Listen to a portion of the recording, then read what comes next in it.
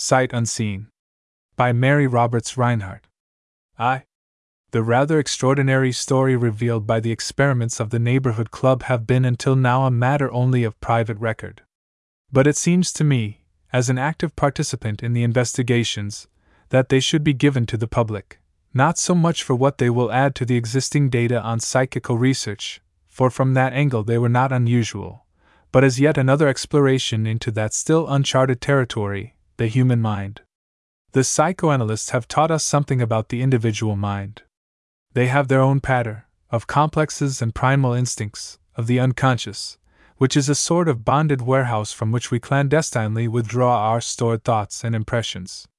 They lay to this unconscious mind of ours all phenomena that cannot otherwise be labeled, and ascribe such demonstrations of power as cannot thus be explained to trickery, to black silk threads and folding rods, to slates with false sides and a medium with chalk on his fingernail.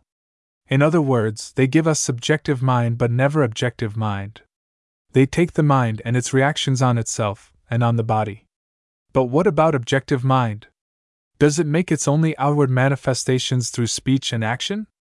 Can we ignore the effect of mind on mind, when there are present none of the ordinary media of communication? I think not.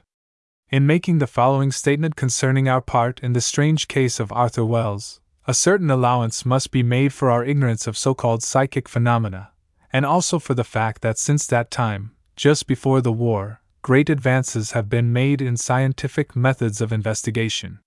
For instance, we did not place Miss Jeremy's chair on a scale, to measure for any loss of weight. Also the theory of rods of invisible matter emanating from the medium's body, to move bodies at a distance from her, had only been evolved, and none of the methods for calculation of leverages and strains had been formulated, so far as I know.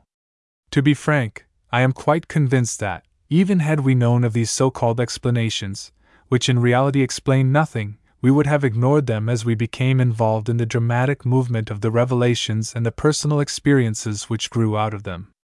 I confess that following the night after the first séance any observations of mine would have been of no scientific value whatever, and I believe I can speak for the others also. Of the medium herself I can only say that we have never questioned her integrity. The physical phenomena occurred before she went into trance, and during that time her forearms were rigid. During the deep trance, with which this unusual record deals, she spoke in her own voice, but in a querulous tone, and Sperry's examination of her pulse showed that it went from 80 normal to 120 and very feeble.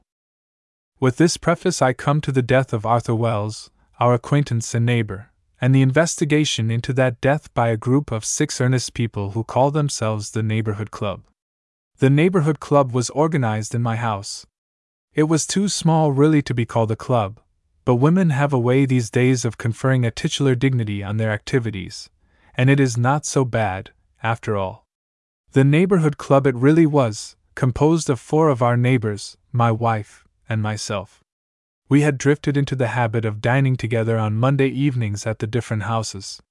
There were Herbert Robinson and his sister Alice, not a young woman, but clever, alert, and very alive, Sperry, the well-known heart specialist, a bachelor still in spite of much feminine activity, and there was old Mrs.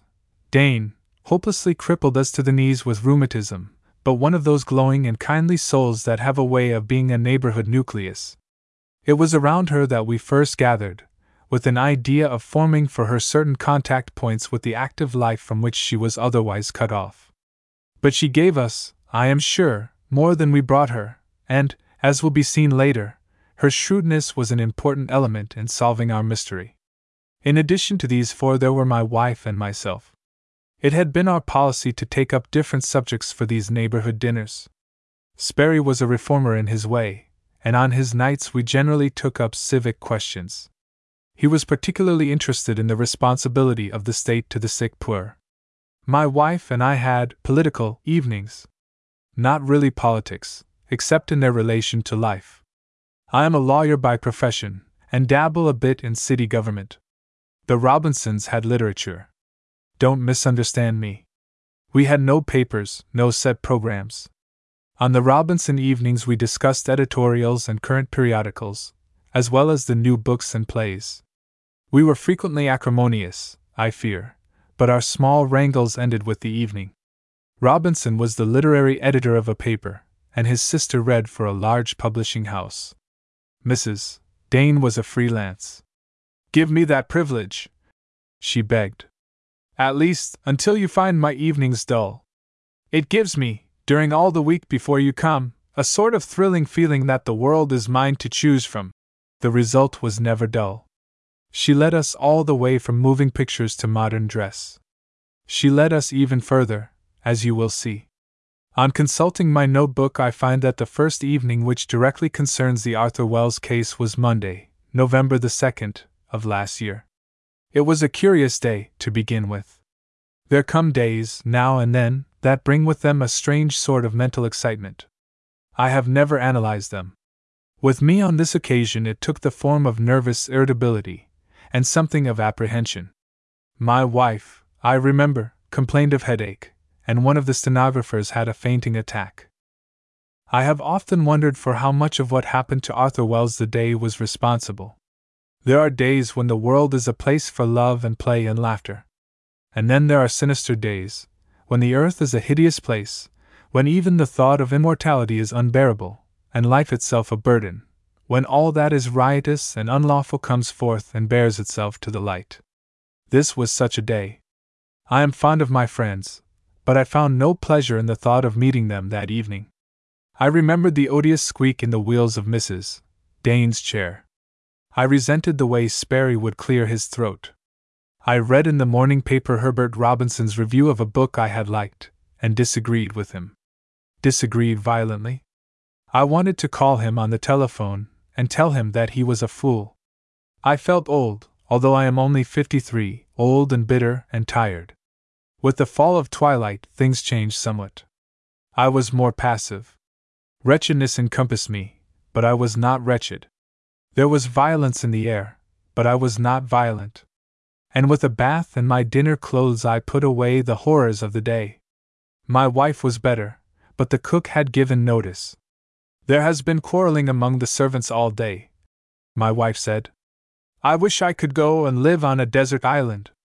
We have no children, and my wife, for lack of other interests, finds her housekeeping an engrossing and serious matter.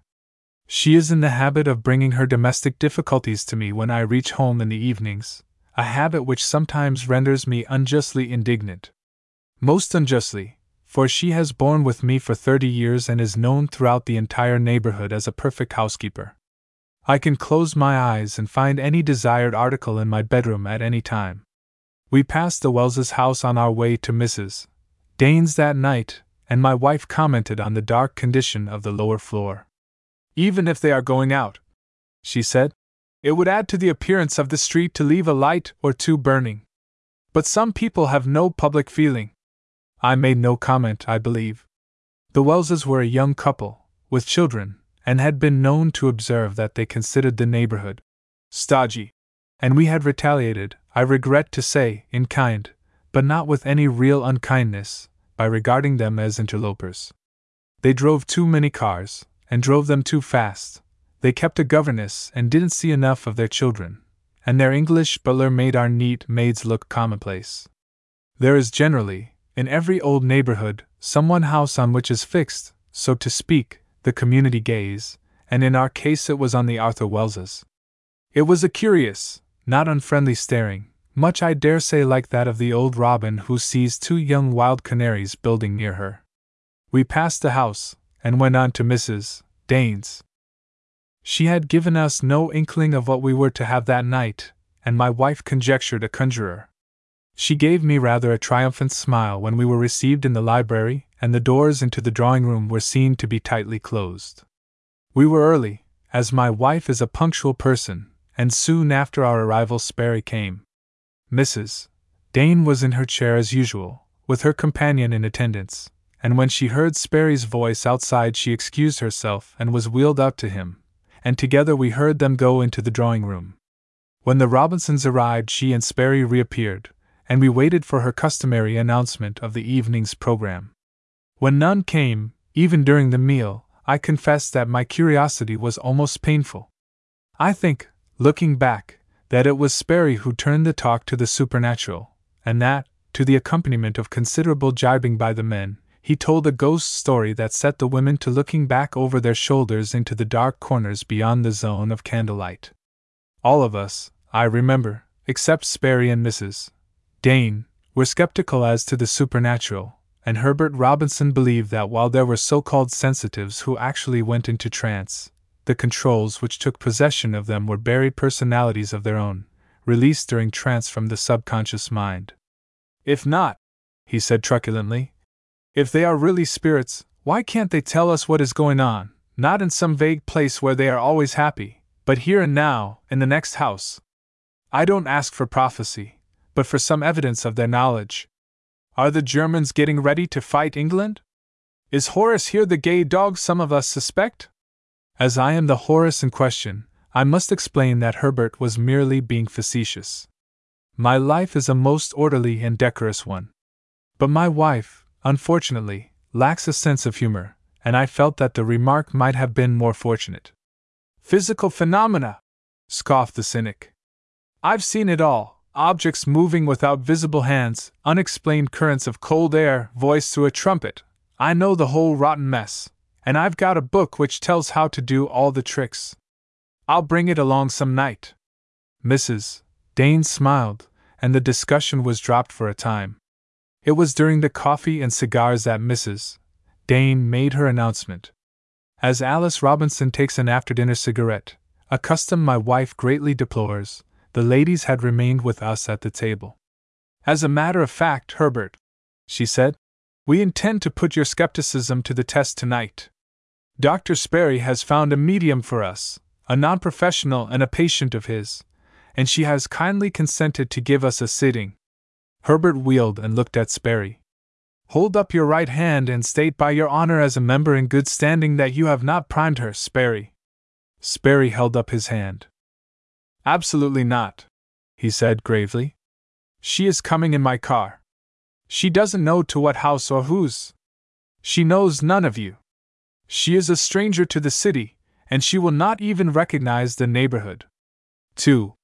The butler wheeled out Mrs. Dane's chair, as her companion did not dine with her on club nights, and led us to the drawing-room doors.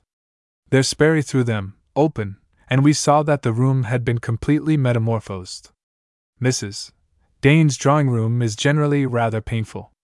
Kindly soul that she has considered it necessary to preserve and exhibit there the many gifts of a long lifetime. Photographs long outgrown, onyx tables, a clutter of odd chairs and groups of discordant bric-a-brac usually make the progress of her chair through it a precarious and perilous matter. We paused in the doorway, startled. The room had been dismantled. It opened before us, walls and chimney-piece bare, rugs gone from the floor, even curtains taken from the windows. To emphasize the change, in the center stood a common pine table, surrounded by 7 plain chairs. All the lights were out save one, a corner bracket, which was screened with a red paper shade. She watched our faces with keen satisfaction. Such a time I had doing it, she said. The servants, of course, think I have gone mad. All except Clara. I told her. She's a sensible girl. Herbert chuckled. Very neat, he said, although a chair or two for the spooks would have been no more than hospitable. All right. Now bring on your ghosts. My wife, however, looked slightly displeased. As a churchwoman, she said, I really feel that it is positively impious to bring back the souls of the departed, before they are called from on high. Oh, rats! Herbert broke in rudely. They'll not come. Don't worry. And if you hear raps, don't worry. It will probably be the medium cracking the joint of her big toe. There was still a half hour until the medium's arrival. At Mrs. Dane's direction we employed it in searching the room. It was the ordinary rectangular drawing room, occupying a corner of the house. 2 windows at the end faced on the street, with a patch of railed-in lawn beneath them. A fireplace with a dying fire and flanked by 2 other windows, occupied the long side opposite the door into the hall. These windows, opening on a garden, were closed by outside shutters, now bolted. The third side was a blank wall, beyond which lay the library. On the fourth side were the double doors into the hall. as, although the results we obtained were far beyond any expectations, the purely physical phenomena were relatively insignificant, it is not necessary to go further into the detail of the room. Robinson has done that, anyhow, for the Society of Psychical Research, a proceeding to which I was opposed, as will be understood by the close of the narrative. Further, to satisfy Mrs. Dane, we examined the walls and floorboards carefully, and Herbert, armed with a candle, went down to the cellar and investigated from below, returning to announce in a loud voice which made us all jump that it seemed all clear enough down there. After that we sat and waited, and I dare say the bareness and darkness of the room put us into excellent receptive condition. I know that I myself, probably owing to an astigmatism, once or twice felt that I saw wavering shadows in corners, and I felt again some of the strangeness I had felt during the day. We spoke in whispers, and Alice Robinson recited the history of a haunted house where she had visited in England. But Herbert was still cynical. He said, I remember. Here we are, 6 intelligent persons of above the average grade, and in a few minutes our hair will be rising and our pulses hammering while a Choctaw Indian control, in atrocious English, will tell us she is happy and we are happy and so everybody's happy. Hanky-panky! You may be as skeptical as you please, if you will only be fair, Herbert, Mrs. Dane said. And by that you mean, during the sitting keep an open mind and a closed mouth, she replied cheerfully. As I said at the beginning, this is not a ghost story. Parts of it we now understand, other parts we do not. For the physical phenomena we have no adequate explanation. They occurred. We saw and heard them. For the other part of the séance we have come to a conclusion satisfactory to ourselves, a conclusion not reached, however, until some of us had gone through some dangerous experiences, and had been brought into contact with things hitherto outside the orderly progression of our lives. But at no time, although incredible things happened, did any one of us glimpse that strange world of the spirit that seemed so often almost within our range of vision. Miss Jeremy, the medium, was due at 8:30, and at 8:20 my wife assisted Mrs. Dane into one of the straight chairs at the table, and Sperry, sent out by her, returned with a darkish bundle in his arms, and carrying a light bamboo rod. Don't ask me what they are for, he said to Herbert's grin of amusement. Every workman has his tools. Herbert examined the rod, but it was what it appeared to be, and nothing else. Someone had started the phonograph in the library, and it was playing gloomily. Shall we meet beyond the river? At Sperry's request we stopped talking and composed ourselves, and Herbert, I remember, took a tablet of some sort, to our intense annoyance, and crunched it in his teeth. Then Miss Jeremy came in. She was not at all what we had expected. 26, I should say, and in a black dinner dress. She seemed like a perfectly normal young woman, even attractive in a fragile, delicate way. Not much personality, perhaps, the very word medium precludes that. Sensitive, I think she called herself. We were presented to her, and but for the stripped and bare room, it might have been any evening after any dinner, with bridge waiting. When she shook hands with me she looked at me keenly. What a strange day it has been, she said. I have been very nervous. I only hope I can do what you want this evening. I am not at all sure what we do want, Miss Jeremy, I replied. She smiled a quick smile that was not without humor. Somehow I had never thought of a medium with a sense of humor. I liked her at once. We all liked her, and Sperry the bachelor, the iconoclast, the anti-feminist, was staring at her with curiously intent eyes. Following her entrance Herbert had closed and bolted the drawing-room doors, and as an added precaution he now drew Mrs. Dane's empty wheeled chair across them. Anything that comes in, he boasted, will come through the keyhole or down the chimney. And then, eyeing the fireplace, he deliberately took a picture from the wall and set it on the fender. Miss Jeremy gave the room only the most casual of glances. Where shall I sit? She asked. Mrs. Dane indicated her place, and she asked for a small stand to be brought in and placed about 2 feet behind her chair, and 2 chairs to flank it, and then to take the black cloth from the table and hang it over the bamboo rod, which was laid across the backs of the chairs. Thus arranged, the curtain formed a low screen behind her, with the stand beyond it. On this stand we placed, at her order, various articles from our pockets. I a fountain pen, Sperry a knife, and my wife contributed a gold bracelet. We all felt, I fancy, rather absurd.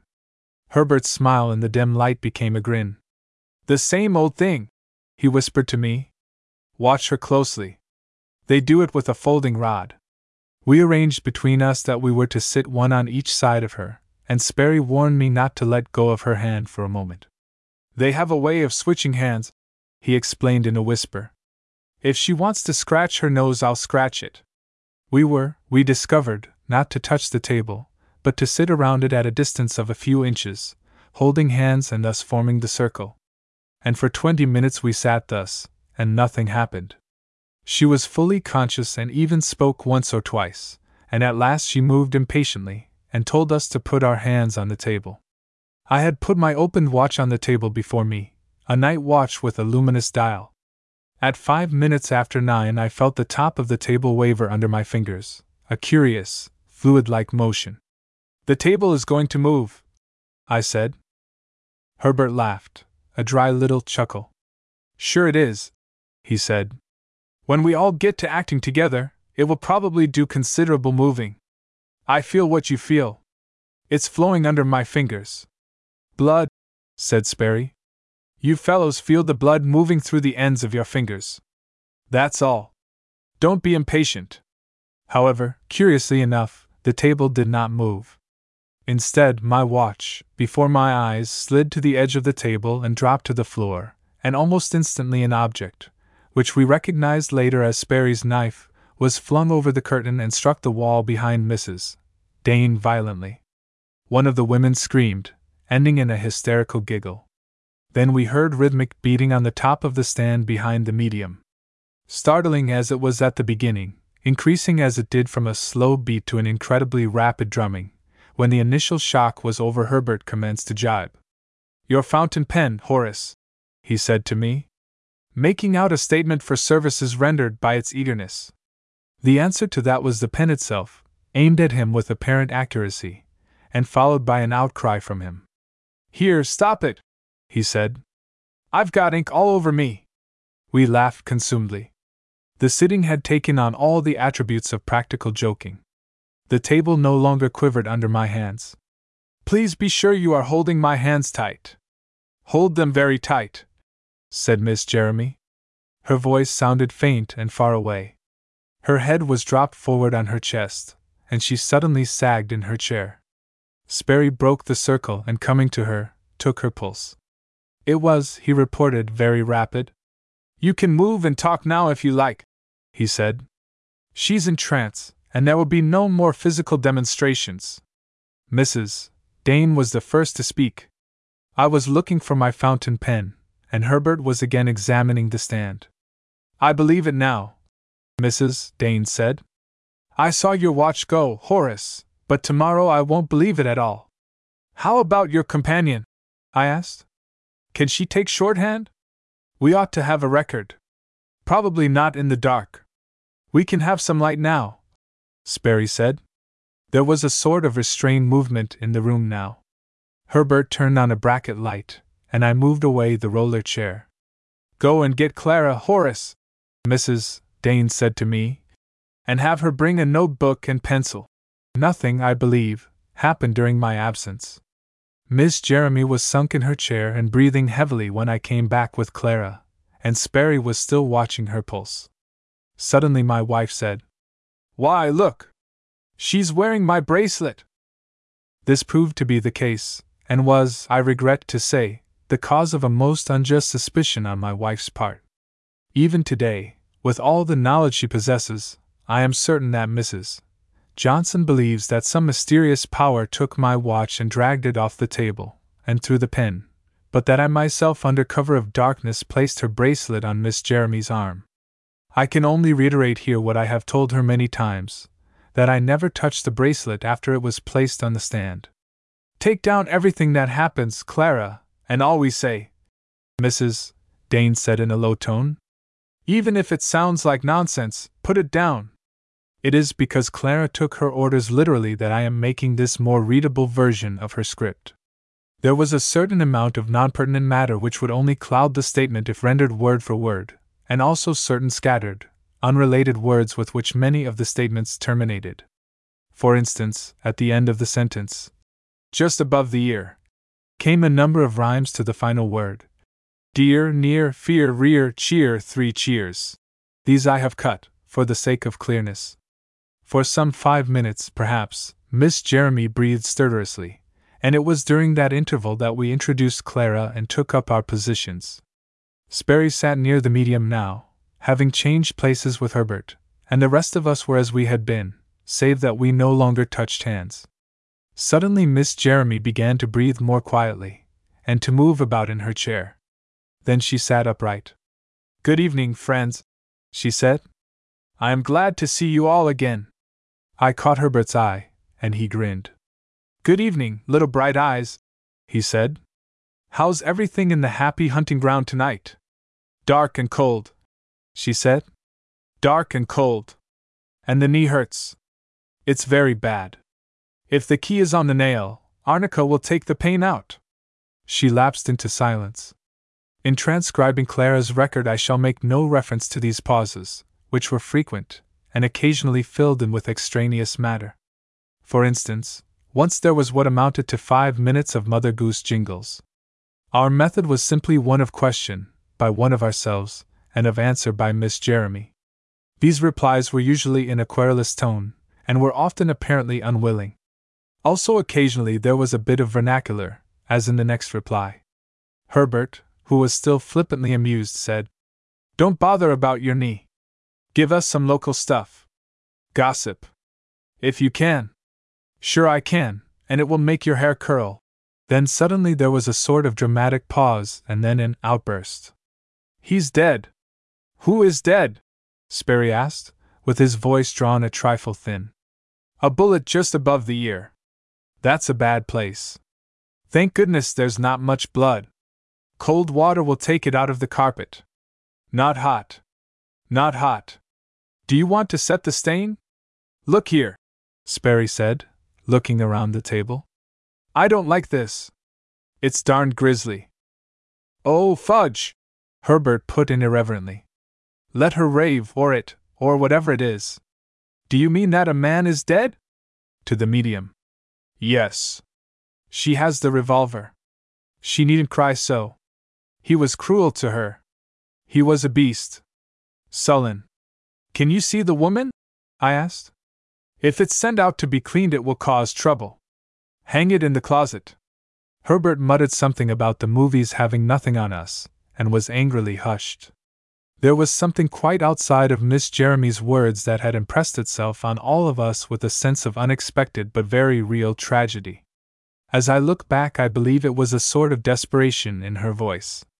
But then came one of those interruptions which were to annoy us considerably during the series of sittings. She began to recite Childe Harold.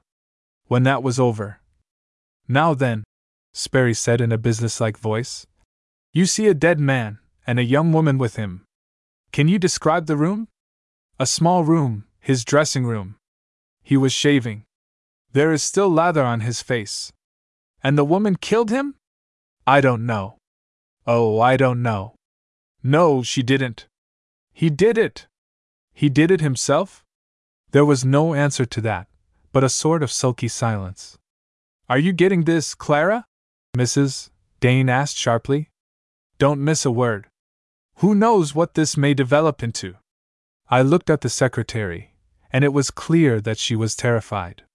I got up and took my chair to her. Coming back, I picked up my forgotten watch from the floor. It was still going, and the hands marked 9:30.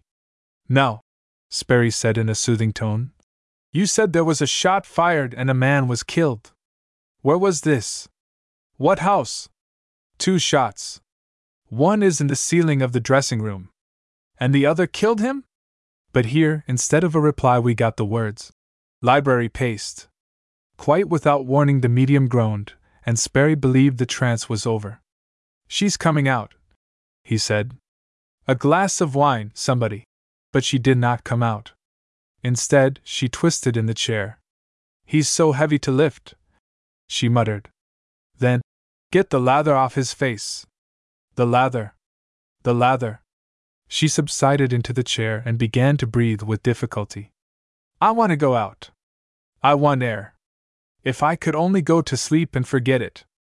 The drawing room furniture is scattered over the house."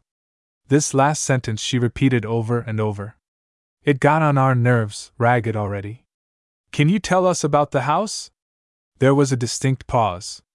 Then, "Certainly. A brick house. The servants' entrance is locked, but the key is on a nail, among the vines. All the furniture is scattered through the house."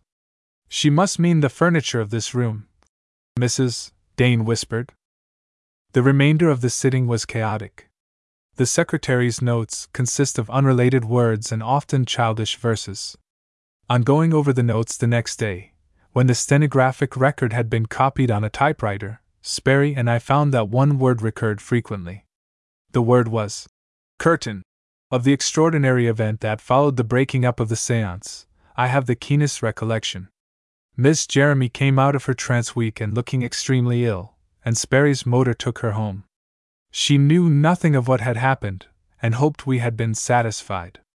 By agreement, we did not tell her what had transpired, and she was not curious. Herbert saw her to the car, and came back, looking grave. We were standing together in the center of the dismantled room, with the lights going full now. "Well," he said, "it is one of two things. Either we've been gloriously faked, or we've been let in on a very tidy little crime." It was Mrs. Dane's custom to serve a southern eggnog as a sort of stir-up cup, nightcap, she calls it, on her evenings, and we found it waiting for us in the library. In the warmth of its open fire, and the cheer of its lamps, even in the dignity and impassiveness of the butler, there was something sane and wholesome. The women of the party reacted quickly, but I looked over to see Sperry at a corner desk, intently working over a small object in the palm of his hand. He started when he heard me, then laughed and held out his hand. "Library paste," he said. "It rolls into a soft, malleable ball. It could quite easily be used to fill a small hole in plaster. The paper would paste down over it too." "Then you think?" "I'm not thinking at all. The thing she described may have taken place in Timbuktu. May have happened 10 years ago. May be the plot of some book she has read. On the other hand," I replied, "it is just possible that it was here, in this neighborhood, while we were sitting in that room. Have you any idea of the time?" "I know exactly. It was 9:30. 3. At midnight, shortly after we reached home, Sperry called me on the phone. "Be careful, Horace," he said. "Don't let Mrs. Horace think anything has happened. I want to see you at once. Suppose you say I have a patient in a bad way, and a will to be drawn." I listened to sounds from upstairs. I heard my wife go into her room and close the door. "Tell me something about it," I urged. "Just this. Arthur Wells killed himself tonight, shot himself in the head. I want you to go there with me." "Arthur Wells?" "Yes. I say, Horace, did you happen to notice the time the séance began tonight? It was 5 minutes after 9 when my watch fell. Then it would have been about 1:30 when the trance began." "Yes." There was a silence at Sperry's end of the wire. Then, "He was shot about 9:30, he said, and rang off. I am not ashamed to confess that my hands shook as I hung up the receiver. A brick house, she had said. The Wells house was brick. And so were all the other houses on the street. Vines in the back? Well, even my own house had vines. It was absurd. It was pure coincidence. It was, well, I felt it was queer. Nevertheless, as I stood there, I wondered for the first time in a highly material existence, whether there might not be, after all, a spirit world surrounding us, cognizant of all that we did, touching but intangible, sentient but tuned above our common senses? I stood by the prosaic telephone instrument and looked into the darkened recesses of the passage. It seemed to my disordered nerves that back of the coats and wraps that hung on the rack, beyond the heavy curtains, in every corner, there lurked vague and shadowy forms, invisible when I stared, but advancing a trifle from their obscurity when, by turning my head and looking ahead, they impinged on the extreme right or left of my field of vision. I was shocked by the news, but not greatly grieved.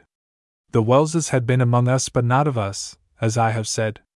They had come, like gay young comets, into our orderly constellation, trailing behind them their cars and servants, their children and governesses and rather riotous friends, and had flashed on us in a sort of bright impermanence.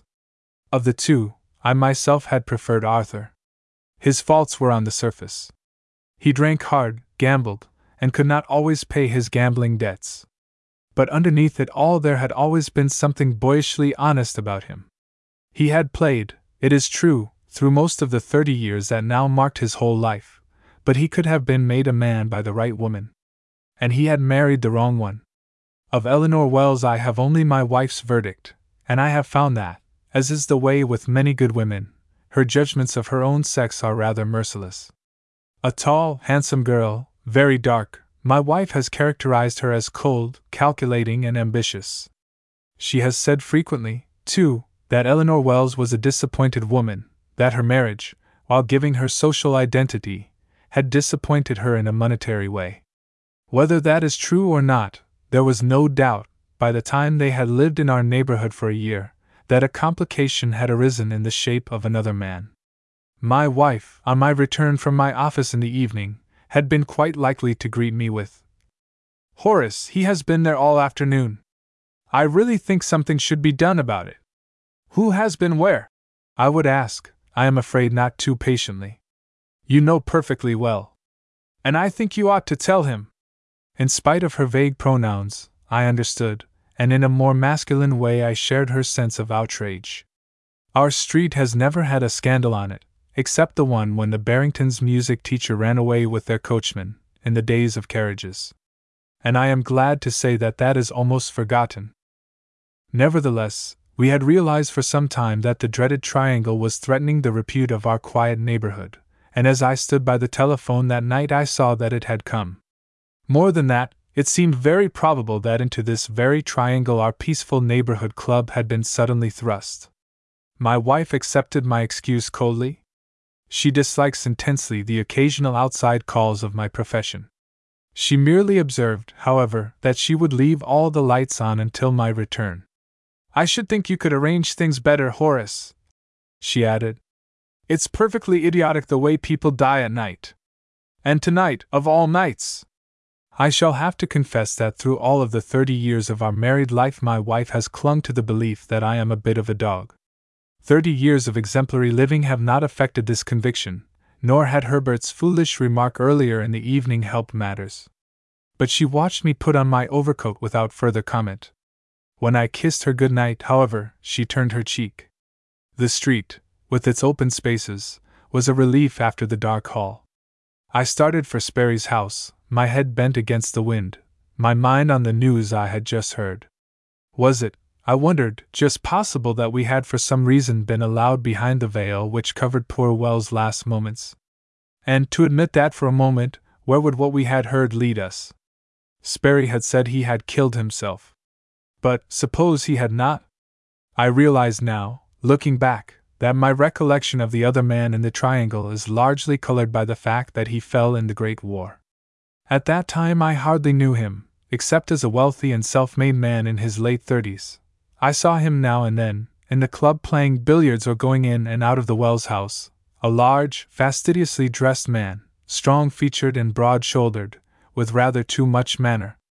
I remember particularly how I hated the light spats he affected, and the glaring yellow gloves. A man who would go straight for the thing he wanted, woman or power or money. And get it.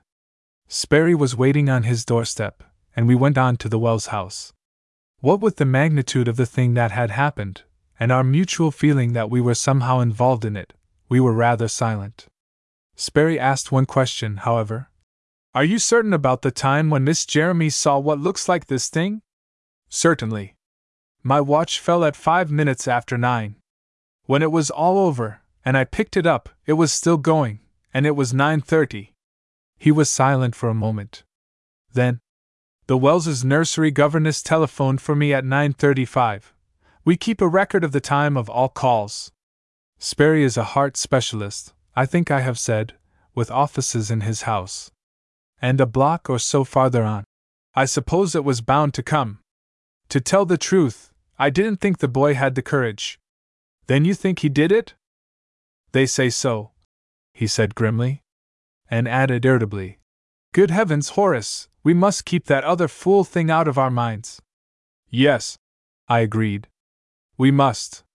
Although the Wells house was brilliantly lighted when we reached it, we had difficulty in gaining admission. Whoever were in the house were upstairs, and the bell evidently rang in the deserted kitchen or a neighboring pantry. We might try the servants' entrance, Sperry said. Then he laughed mirthlessly. We might see, he said, if there's a key on the nail among the vines. I confessed to a nervous tightening of my muscles as we made our way around the house. If the key was there, we were on the track of a revelation that might revolutionize much that we had held fundamental in science and in our knowledge of life itself. If, sitting in Mrs. Dane's quiet room, a woman could tell us what was happening in a house a mile or so away, it opened up a new earth. Almost a new heaven. I stopped and touched Sperry's arm. This Miss Jeremy, did she know Arthur Wells or Eleanor? If she knew the house, and the situation between them, isn't it barely possible that she anticipated this thing? We knew them, he said gruffly. And whatever we anticipated, it wasn't this. Sperry had a pocket flash, and when we found the door locked we proceeded with our search for the key. The porch had been covered with heavy vines, now dead of the November frosts, and showing, here and there, dead and dried leaves that crackled as we touched them. In the darkness something leaped against me, and I almost cried out. It was, however, only a collie dog eager for the warmth of his place by the kitchen fire. Here's the key, Sperry said and held it out. The flash wavered in his hand, and his voice was strained. So far, so good, I replied, and was conscious that my own voice rang strange in my ears. We admitted ourselves, and the dog, bounding past us, gave a sharp yelp of gratitude and ran into the kitchen. Look here, Sperry, I said, as we stood inside the door. They don't want me here. They've sent for you, but I'm the most casual sort of an acquaintance. I haven't any business here. That struck him, too. We had both been so obsessed with the scene at Mrs. Dane's that we had not thought of anything else. Suppose you sit down in the library, he said. The chances are against her coming down, and the servants don't matter. As a matter of fact, we learned later that all the servants were out except the nursery governess. There were 2 small children. There was a servants' ball somewhere, and with the exception of the butler, it was after 2 before they commenced to straggle in. Except 2 plainclothes men from the central office, a physician who was with Eleanor in her room, and the governess, there was no one else in the house but the children, asleep in the nursery. As I sat alone in the library, the house was perfectly silent. But in some strange fashion it had apparently taken on the attributes of the deed that had preceded the silence. It was sinister, mysterious, dark. Its immediate effect on my imagination was apprehension, almost terror. Murder or suicide, here among the shadows a soul, an indestructible thing, had been recently violently wrenched from its body. The body lay in the room overhead. But what of the spirit? I shivered as I thought that it might even then be watching me with formless eyes from some dark corner. Overwrought as I was forced to bring my common sense to bear on the situation.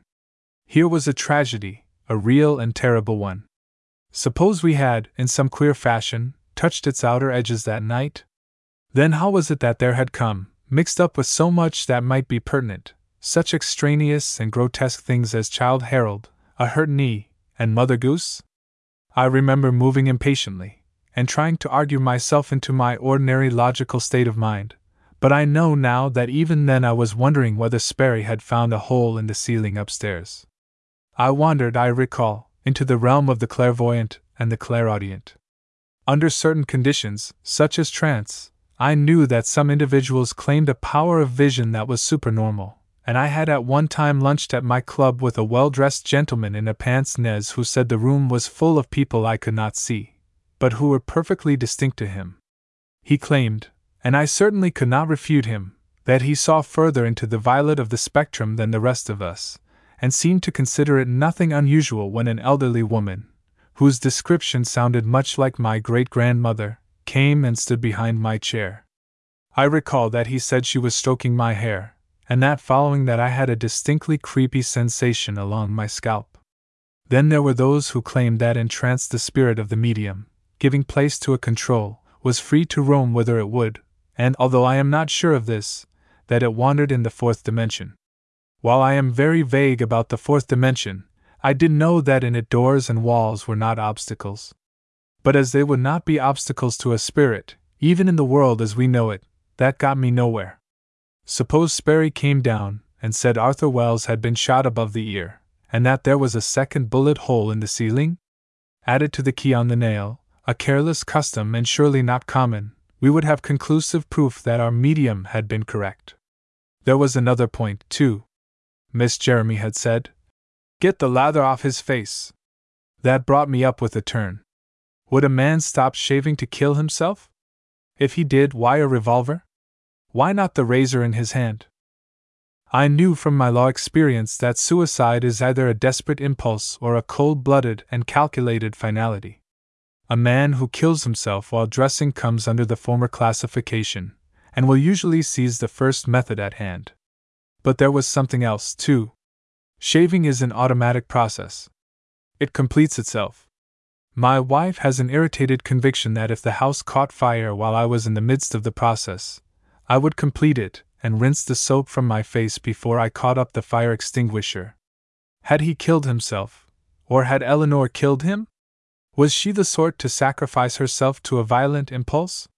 Would she choose the hard way, when there was the easy one of the divorce court? I thought not. And the same was true of Ellingham. Here were two people, both of them careful of appearance, if not of fact. There was another possibility, too.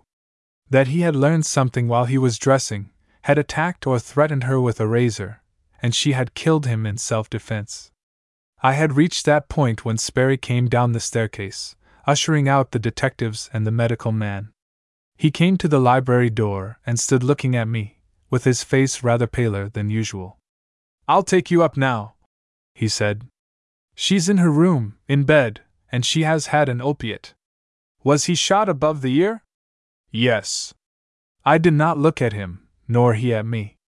We climbed the stairs and entered the room, where, according to Eleanor's story, Arthur Wells had killed himself. It was a dressing room, as Miss Jeremy had described.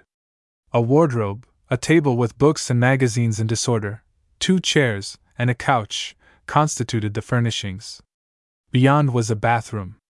On a chair by a window the dead man's evening clothes were neatly laid out, his shoes beneath. His top hat and folded gloves were on the table. Arthur Wells lay on the couch. A sheet had been drawn over the body, and I did not disturb it. It gave the impression of unusual length that is always found, I think, in the dead, and a breath of air from an open window, by stirring the sheet, gave a false appearance of life beneath. The house was absolutely still. When I glanced at Sperry he was staring at the ceiling, and I followed his eyes, but there was no mark on it. Sperry made a little gesture. "It's queer," he muttered. "It's... The detective and I put him there. He was here." He showed a place on the floor midway of the room. "Where was his head lying?" I asked cautiously. "Here." I stooped and examined the carpet. It was a dark oriental, with much red in it. I touched the place, and then ran my folded handkerchief over it. It came up stained with blood. "There would be no object in using cold water there, so as not to set the stain," Sperry said thoughtfully. "Whether he fell there or not, that is where she allowed him to be found." "You don't think he fell there?" "She dragged him, didn't she?" he demanded. Then the strangeness of what he was saying struck him, and he smiled foolishly. "What I mean is, the medium said she did. I don't suppose any jury would pass us tonight as entirely sane, Horace," he said. He walked across to the bathroom and surveyed it from the doorway. I followed him.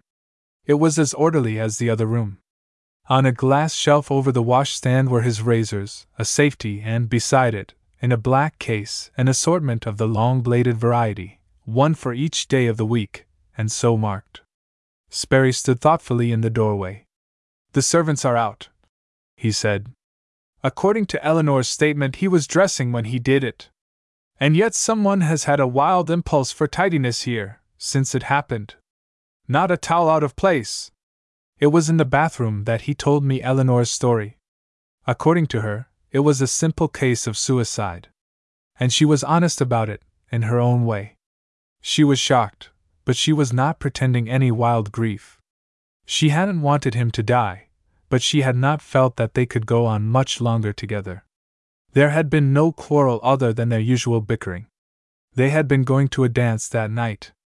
The servants had all gone out immediately after dinner to a servants' ball, and the governess had gone for a walk. She was to return at 9:30 to fasten Eleanor's gown and to be with the children. Arthur, she said, had been depressed for several days, and at dinner had hardly spoken at all. He had not, however, objected to the dance. He had, indeed, seemed strangely determined to go, although she had pleaded a headache. At 9 o'clock he went upstairs, apparently to dress. She was in her room, with the door shut, when she heard a shot. She ran in and found him lying on the floor of his dressing room with his revolver behind him. The governess was still out. The shot had roused the children, and they had come down from the nursery above. She was frantic, but she had to soothe them. The governess, however, came in almost immediately, and she had sent her to the telephone to summon help, calling Sperry first of all, and then the police. "Have you seen the revolver?" I asked. "Yes. It's all right, apparently. Only one shot had been fired." "How soon did they get a doctor?" "It must have been some time. They gave up telephoning, and the governess went out, finally, and found one." "Then, while she was out?" "Possibly," Sperry said. "If we start with the hypothesis that she was lying. If she cleaned up here for any reason," I began, and commenced a desultory examination of the room. Just why I looked behind the bathtub forces me to an explanation I am somewhat loath to make, but which will explain a rather unusual proceeding. For some time my wife has felt that I smoke too heavily, and out of her solicitude for me has limited me to one cigar after dinner. But as I have been a heavy smoker for years, I have found this a great hardship, and have therefore kept a reserve store, by arrangement with the housemaid, behind my tub. In self-defense I must also state that I seldom have recourse to such stealthy measures. Believing then that something might possibly be hidden there, I made an investigation, and could see some small objects lying there. Sperry brought me a stick from the dressing room, and with its aid succeeded in bringing out the two articles which were instrumental in starting us on our brief but adventurous careers as private investigators. One was a leather razor strop, old and stiff from disuse, and the other a wet bath sponge, now stained with blood to a yellowish brown. "She is lying, Sperry," I said. "He fell somewhere else, and she dragged him to where he was found." "But why?" "I don't know," I said impatiently. "From some place where a man would be unlikely to kill himself, I dare say. No one ever killed himself, for instance, in an open hallway. Or stopped shaving to do it. We have only Miss Jeremy's word for that," he said sullenly. "Confound it, Horace, don't let's bring in that stuff if we can help it." We stared at each other, with the strop and the sponge between us. Suddenly he turned on his heel and went back into the room, and a moment later he called me, quietly. "You're right," he said. "The poor devil was shaving. He had it half done. Come and look." But I did not go. There was a carafe of water in the bathroom, and I took a drink from it. My hands were shaking. When I turned around I found Sperry in the hall, examining the carpet with his flashlight, and now and then stooping to run his hand over the floor. "Nothing here," he said in a low tone, when I had joined him. "At least I haven't found anything." 4. How much of Sperry's proceeding with the carpet the governess had seen I do not know. I glanced up and she was there, on the staircase to the third floor, watching us. I did not know, then, whether she recognized me or not, for the Wellses servants were as oblivious of the families on the street as their employers. But she knew Sperry, and was ready enough to talk to him. How is she now? She asked. She is sleeping, mademoiselle. The children also. She came down the stairs, a lean young Frenchwoman in a dark dressing gown, and Sperry suggested that she too should have an opiate. She seized at the idea, but Sperry did not go down at once for his professional bag. You were not here when it occurred, mademoiselle? He inquired. No, doctor. I had been out for a walk. She clasped her hands. When I came back. Was he still on the floor of the dressing room when you came in? But yes. Of course. She was alone. She could not lift him. I see, Sperry said thoughtfully. No, I dare say she couldn't. Was the revolver on the floor also? Yes, doctor. I myself picked it up. To Sperry she showed, I observed, a slight deference, but when she glanced at me, as she did after each reply, I thought her expression slightly altered. At the time this puzzled me, but it was explained when Sperry started down the stairs. Monsieur is of the police? She asked, with a Frenchwoman's timid respect for the constabulary. I hesitated before I answered. I am a truthful man, and I hate unnecessary lying. But I ask consideration of the circumstances. Neither then nor at any time later was the solving of the Wells mystery the prime motive behind the course I laid out and consistently followed. I felt that we might be on the verge of some great psychic discovery, one which would revolutionize human thought and to a certain extent human action.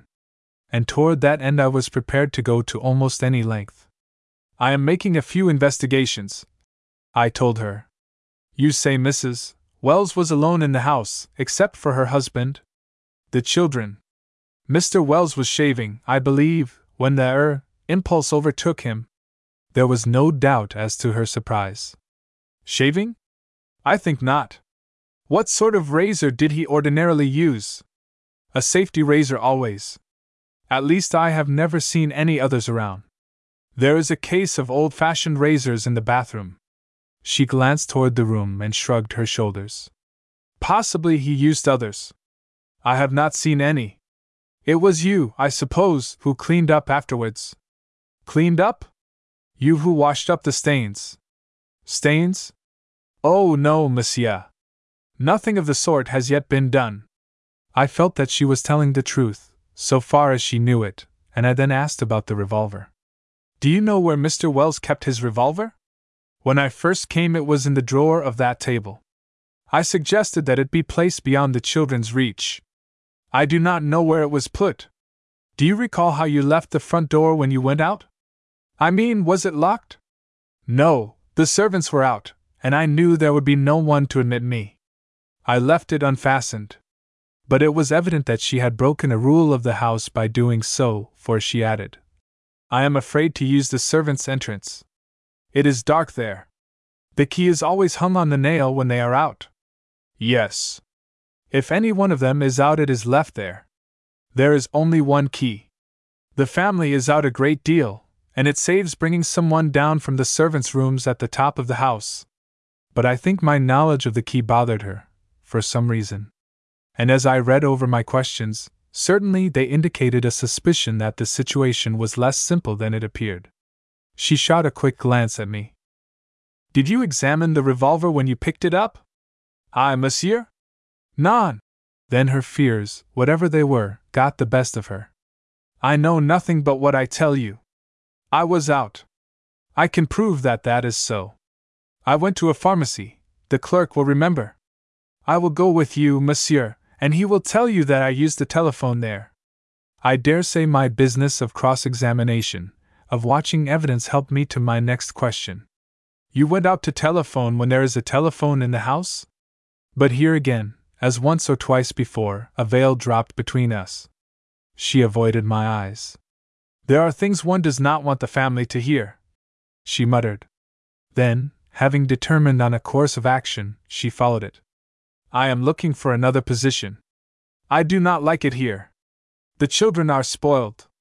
I only came for a month's trial. And the pharmacy? Elliott's, at the corner of State Avenue and McKee Street. I told her that it would not be necessary for her to go to the pharmacy, and she muttered something about the children and went up the stairs. When Sperry came back with the opiate, she was nowhere in sight, and he was considerably annoyed. She knows something, I told him. She is frightened. Sperry eyed me with a half frown. Now see here, Horace, he said. Suppose we had come in here, without the thought of that seance behind us? We'd have accepted the thing as it appears to be, wouldn't we? There may be a dozen explanations for that sponge, and for the razor strop. What in heaven's name has a razor strop to do with it anyhow? One bullet was fired, and the revolver has one empty chamber. It may not be the custom to stop shaving in order to commit suicide, but that's no argument that it can't be done, and as to the key, how do I know that my own back door key isn't hung outside on a nail sometimes? We might look again for that hole in the ceiling. I won't do it. Miss Jeremy has read of something of that sort, or heard of it, and stored it in her subconscious mind. But he glanced up at the ceiling nevertheless, and a moment later had drawn up a chair and stepped onto it, and I did the same thing. We presented, I imagine, rather a strange picture, and I know that the presence of the rigid figure on the couch gave me a sort of ghoulish feeling. The house was an old one, and in the center of the high ceiling a plaster ornament surrounded the chandelier. Our search gradually centered on this ornament, but the chairs were low and our long-distance examination revealed nothing. It was at that time, too, that we heard someone in the lower hall, and we had only a moment to put our chairs in place before the butler came in. He showed no surprise, but stood looking at the body on the couch, his thin face working. I met the detectives outside, Doctor, he said. It's a terrible thing, sir, a terrible thing. I'd keep the other servants out of this room, Hawkins. Yes, sir. He went over to the sheet, lifted the edge slowly, and then replaced it, and tiptoed to the door. The others are not back yet. I'll admit them, and get them up quietly. How is Mrs. Wells? Sleeping, Sperry said briefly, and Hawkins went out. I realize now that Sperry was, I am sure he will forgive this, in a state of nerves that night. For example, he returned only an impatient silence to my doubt as to whether Hawkins had really only just returned and he quite missed something downstairs which I later proved to have an important bearing on the case. This was when we were going out, and after Hawkins had opened the front door for us. It had been freezing hard, and Sperry, who has a bad ankle, looked about for a walking stick. He found one, and I saw Hawkins take a swift step forward, and then stop, with no expression whatever in his face. This will answer, Hawkins. Yes, sir, said Hawkins impassively. And if I realized that Sperry was nervous that night, I also realized that he was fighting a battle quite his own, and with its personal problems. She's got to quit this sort of thing, he said savagely and apropos of nothing, as we walked along. It's hard on her, and besides. Yes? She couldn't have learned about it, he said, following his own trail of thought. My car brought her from her home to the house door. She was brought into us at once. But don't you see that if there are other developments, to prove her statements she's as innocent as a child, but take Herbert, for instance. Do you suppose he'll believe she had no outside information? But it was happening while we were shut in the drawing room. So Eleanor claims. But if there was anything to hide, it would have taken time. An hour or so, perhaps. You can see how Herbert would jump on that. We went back, I remember, to speaking of the séance itself, and to the safer subject of the physical phenomena. As I have said, we did not then know of those experimenters who claim that the medium can evoke so-called rods of energy, and that by its means the invisible controls can perform their strange feats of levitation and the movement of solid bodies. Sperry touched very lightly on the spirit side. At least it would mean activity, he said. The thought of an inert eternity is not bearable. He was inclined, however, to believe that there were laws of which we were still in ignorance, and that we might some day find and use the fourth dimension. He seemed to be able to grasp it quite clearly. The cube of the cube, or hypercube, he explained. Or get it this way, a cone passed apex downward through a plane. I know, I said, that it is perfectly simple. But somehow it just sounds like words to me. It's perfectly clear, Horace, he insisted. But remember this when you try to work it out, It is necessary to use motion as a translator of time into space, or of space into time. I don't intend to work it out, I said irritably. But I mean to use motion as a translator of the time, which is 1:30 in the morning, to take me to a certain space, which is where I live. But as it happened, I did not go into my house when I reached it. I was wide awake, and I perceived, on looking up at my wife's windows, that the lights were out. As it is her custom to wait up for me on those rare occasions when I spend an evening away from home, I surmised that she was comfortably asleep, and made my way to the pharmacy to which the Wellses' governess had referred. The night clerk was in the prescription room behind the shop. He had fixed himself comfortably on 2 chairs, with an old table cover over his knee and a half-empty bottle of sarsaparilla on a wooden box beside him. He did not waken until I spoke to him. "Sorry to rouse you, Jim," I said. He flung off the cover and jumped up, upsetting the bottle, which trickled a stale stream to the floor. "Oh, that's all right, Mr. Johnson, I wasn't asleep, anyhow." I let that go, and went at once to the object of our visit. Yes, he remembered the governess, knew her, as a matter of fact. The Wellses bought a good many things there. Asked as to her telephoning, he thought it was about 9 o'clock, maybe earlier. But questioned as to what she had telephoned about, he drew himself up. "Oh, see here," he said. "I can't very well tell you that, can I? This business has got ethics, all sorts of ethics." He enlarged on that. The secrets of the city, he maintained loftily, were in the hands of the pharmacies. It was a trust that they kept. "Every trouble from dope to drink, and then some," he boasted. When I told him that Arthur Wells was dead, his jaw dropped, but there was no more argument in him. He knew very well the number the governess had called. "She's done it several times," he said. "I'll be frank with you. I got curious after the 3rd evening, and called it myself. You know the trick. I found out it was the Ellingham house, upstate street." "What was the nature of the conversations?" "Oh, she was very careful. It's an open phone and anyone could hear her. Once she said somebody was not to come. Another time she just said, 'This is Suzanne Gautier. 9:30, please.' And tonight? That the family was going out, not to call." When I told him it was a case of suicide, his jaw dropped. "Can you beat it?" he said. "I ask you, can you beat it? A fellow who had everything." But he was philosophical, too. "A lot of people get the bug once in a while," he said. "They come in here for a dose of sudden death, and it takes watching.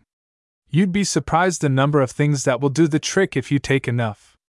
I don't know. If things get to breaking wrong." His voice trailed off, and he kicked at the old table cover on the floor. "It's a matter of the point of view," he said more cheerfully. "And my point of view just now is that this place is darned cold, and so's the street. You'd better have a little something to warm you up before you go out, Mr. Johnson." I was chilled through, to tell the truth, and although I rarely drink anything, I went back with him and took an ounce or 2 of villainous whiskey, poured out of a jug into a graduated glass. It is with deep humiliation of spirit I record that a housemaid coming into my library at 7 o'clock the next morning, found me, in top hat and overcoat, asleep on the library couch. I had, however, removed my collar and tie, and my watch, carefully wound, was on the smoking stand beside me. The death of Arthur Wells had taken place on Monday evening. Tuesday brought nothing new. The coroner was apparently satisfied, and on Wednesday the dead man's body was cremated, thus obliterating all evidence, Sperry said, with what I felt was a note of relief. But I think the situation was bothering him, and that he hoped to discount in advance the second sitting by Miss Jeremy, which Mrs. Dane had already arranged for the following Monday, for on Wednesday afternoon, following a conversation over the telephone, Sperry and I had a private sitting with Miss Jeremy in Sperry's private office. I took my wife into our confidence and invited her to be present, but the unfortunate coldness following the housemaid's discovery of me asleep in the library on the morning after the murder was still noticeable, and she refused. The sitting, however, was totally without value. There was difficulty on the medium's part in securing the trance condition, and she broke out once rather petulantly, with the remark that we were interfering with her in some way. I noticed that Sperry had placed Arthur Wells's stick unobtrusively on his table, but we secured only rambling and non-pertinent replies to our questions, and whether it was because I knew that outside it was broad day, or because the Wells matter did not come up at all, I found a total lack of that sense of the unknown which made all the evening sittings so grisly. I am sure she knew we had wanted something, and that she had failed to give it to us, for when she came out she was depressed and in a state of lowered vitality. "I'm afraid I'm not helping you," she said. "I'm a little tired, I think." She was tired. I felt suddenly very sorry for her. She was so pretty and so young, only 26 or thereabouts, to be in the grip of forces so relentless. Sperry sent her home in his car, and took to pacing the floor of his office. "I'm going to give it up, Horace," he said. "Perhaps you are right. We may be on the verge of some real discovery. But while I'm interested, so interested that it interferes with my work, I'm frankly afraid to go on. There are several reasons." I argued with him. There could be no question that if things were left as they were, a number of people would go through life convinced that Eleanor Wells had murdered her husband. Look at the situation. She had sent out all the servants and the governess, surely an unusual thing in an establishment of that sort. And Miss Jeremy had been vindicated in 3 points. Some stains had certainly been washed up, we had found the key where she had stated it to be, and Arthur had certainly been shaving himself. In other words, I argued, we can't stop Sperry. You can't stop. But my idea would be that our investigations be purely scientific and not criminal. Also, in other words, he said, you think we will discover something, so you suggest that we compound a felony and keep it to ourselves. Exactly, I said drily. It is of course possible that my nerves were somewhat unstrung during the days that followed. I awakened one night to a terrific thump which shook my bed, and which seemed to be the result of someone having struck the footboard with a plank. Immediately following this came a sharp knocking on the antique bed warmer which hangs beside my fireplace.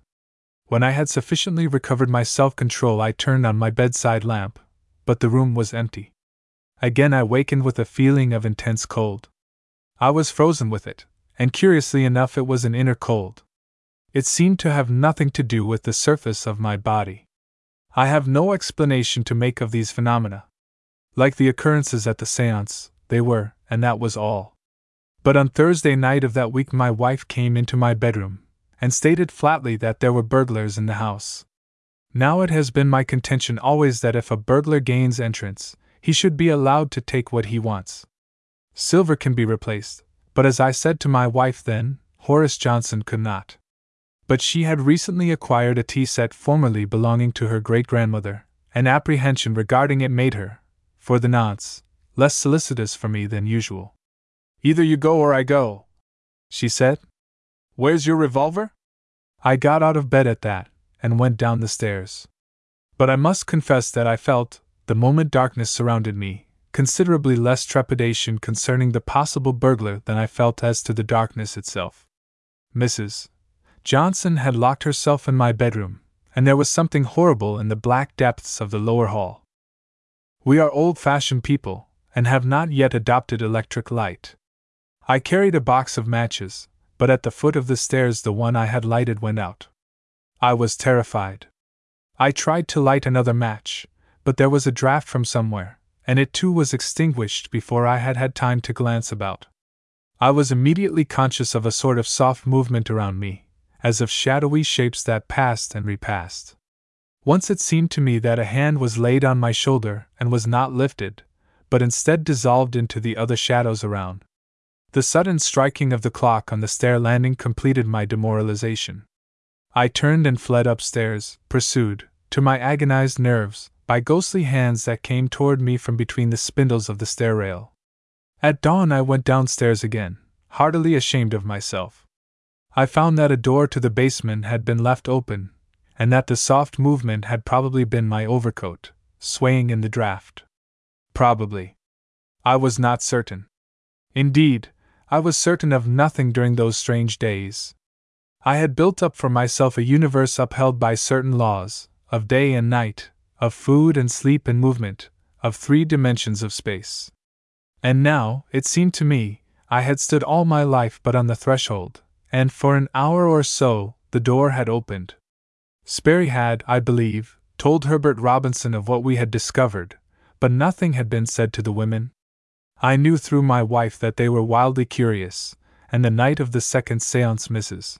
Dane drew me aside and I saw that she suspected, without knowing, that we had been endeavoring to check up our revelations with the facts. "I want you to promise me one thing," she said. "I'll not bother you now. But I'm an old woman, with not much more of life to be influenced by any disclosures. When this thing is over, and you have come to a conclusion, I'll not put it that way, you may not come to a conclusion, but when it is over, I want you to tell me the whole story. Will you?" I promised that I would. Miss Jeremy did not come to dinner. She never ate before a séance. And although we tried to keep the conversational ball floating airily, there was not the usual effervescence of the neighborhood club dinners. One and all, we were waiting, we knew not for what. I am sorry to record that there were no physical phenomena of any sort at this second séance. The room was arranged as it had been at the first sitting, except that a table with a candle and a chair had been placed behind a screen for Mrs. Dane's secretary. There was one other change.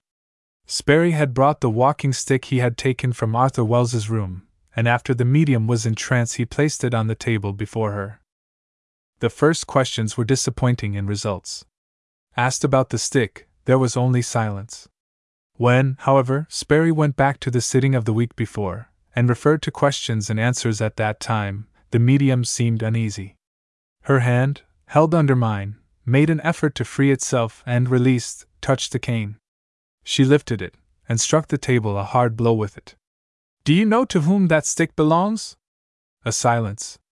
Then, "Yes." "Will you tell us what you know about it?" "It is writing." "Writing?" "It was writing, but the water washed it away." Then, instantly and with great rapidity, followed a wild torrent of words and incomplete sentences. It is inarticulate, and the secretary made no record of it.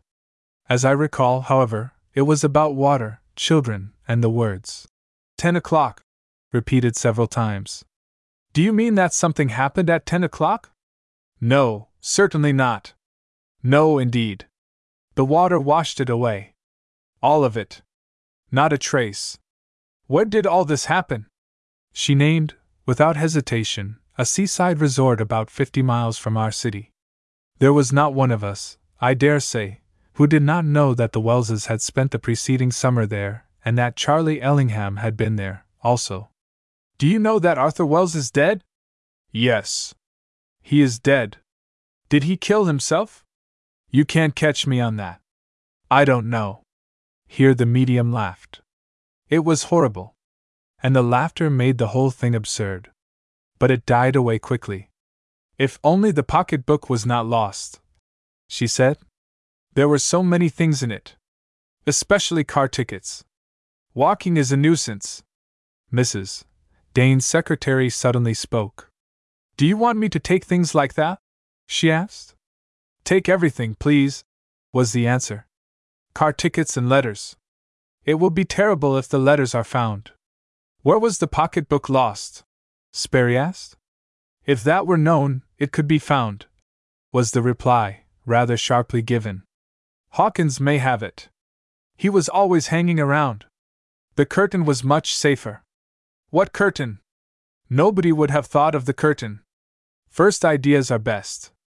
She repeated this, following it, as once before, with rhymes for the final word best, rest, chest, pest. "Pest," she said. "That's Hawkins." And again the laughter. "Did one of the bullets strike the ceiling?" "Yes." "But you'll never find it. It is holding well.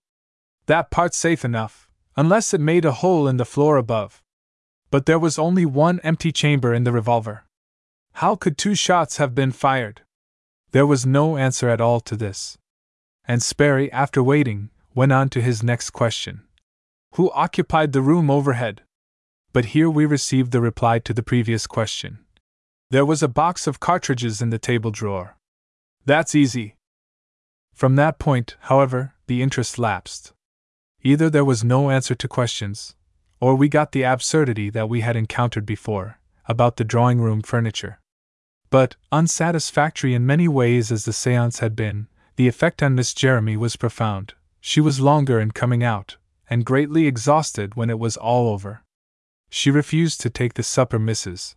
Dane had prepared for her, and at 11 o'clock Sperry took her home in his car. I remember that Mrs. Dane inquired, after she had gone, "Does anyone know the name of the Wellses' butler? Is it Hawkins?" I said nothing, and as Sperry was the only one likely to know and he had gone, the inquiry went no further. Looking back, I realized that Herbert, while less cynical, was still skeptical, that his sister was noncommittal, but for some reason watching me, and that Mrs. Dane was in a state of delightful anticipation. My wife, however, had taken a dislike to Miss Jeremy, and said that the whole thing bored her. "The men like it, of course," she said. "Horace fairly simpers with pleasure while he sits and holds her hand. But a woman doesn't impose on other women so easily. It's silly." "My dear," Mrs. Dane said, reaching over and patting my wife's hand, "people talk that way about Columbus and Galileo. And if it is nonsense, it is such thrilling nonsense." 6. I find that the solution of the Arthur Wells mystery, for we did solve it, takes 3 divisions in my mind. Each one is a sitting, followed by an investigation made by Sperry and myself. But for some reason, after Miss Jeremy's second sitting, I found that my reasoning mind was stronger than my credulity. And as Sperry had at that time determined to have nothing more to do with the business, I made a resolution to abandon my investigations. Nor have I any reason to believe that I would have altered my attitude toward the case, had it not been that I saw in the morning paper on the Thursday following the second séance, that Eleanor Wells had closed her house and gone to Florida. I tried to put the fact out of my mind that morning. After all, what good would it do?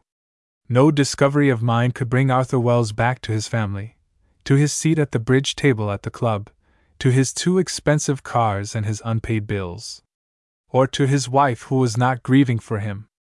On the other hand, I confess to an overwhelming desire to examine again the ceiling of the dressing room and thus to check up 1 degree further the accuracy of our revelations.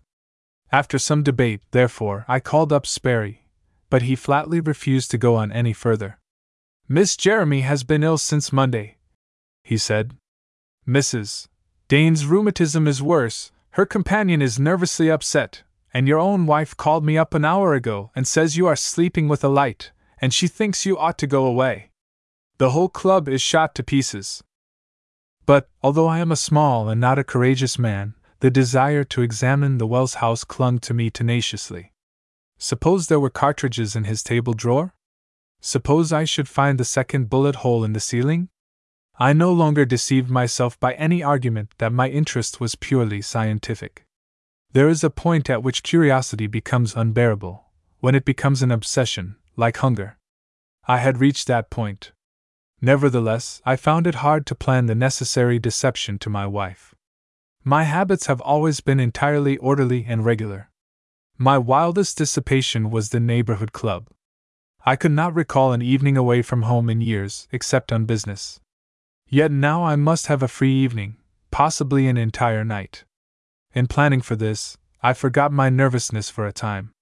I decided finally to tell my wife that an out-of-town client wished to talk business with me, and that day, at luncheon, I go home to luncheon, I mentioned that such a client was in town. "It is possible," I said, as easily as I could, "that we may not get through this afternoon. If things should run over into the evening, I'll telephone." She took it calmly enough, but later on, as I was taking an electric flash from the drawer of the hall table and putting it in my overcoat pocket, she came on me, and I thought she looked surprised. During the afternoon I was beset with doubts and uneasiness. Suppose she called up my office and found that the client I had named was not in town. It is undoubtedly true that a tangled web we weave when first we practice to deceive, for on my return to the office I was at once quite certain that Mrs. Johnson would telephone and make the inquiry. After some debate I called my secretary and told her to say, if such a message came in, that Mr. Forbes was in town and that I had an appointment with him. As a matter of fact, no such inquiry came in, but as Miss Joyce, my secretary, knew that Mr. Forbes was in Europe, I was conscious for some months afterwards that Miss Joyce's eyes occasionally rested on me in a speculative and suspicious manner. Other things also increased my uneasiness as the day wore on. There was, for instance, the matter of the back door to the Wells house. Nothing was more unlikely than that the key would still be hanging there. I must, therefore, get a key. At 3 o'clock I sent the office boy out for a back-door key. He looked so surprised that I explained that we had lost our key, and that I required an assortment of keys of all sizes. "What sort of key?" he demanded, eyeing me, with his feet apart. "Just an ordinary key," I said. "Not a Yale key. Nothing fancy. Just a plain back-door key." At something after 4 my wife called up, in great excitement. A boy and a man had been to the house and had fitted an extra key to the back door, which had 2 excellent ones already. She was quite hysterical, and had sent for the police, but the officer had arrived after they had gone. "They are burglars, of course," she said. "Burglars often have boys with them, to go through the pantry windows." I'm so nervous I could scream. I tried to tell her that if the door was unlocked there was no need to use the pantry window, but she rang off quickly and I thought coldly. Not, however, before she had said that my plan to spend the evening out was evidently known in the underworld. By going through my desk I found a number of keys, mostly trunk keys and one the key to a dog collar.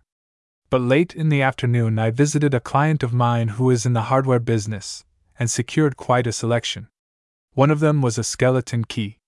He persisted in regarding the matter as a joke, and poked me between the shoulder blades as I went out. "If you're arrested with all that hardware on you," he said, "you'll be held as a first-class burglar.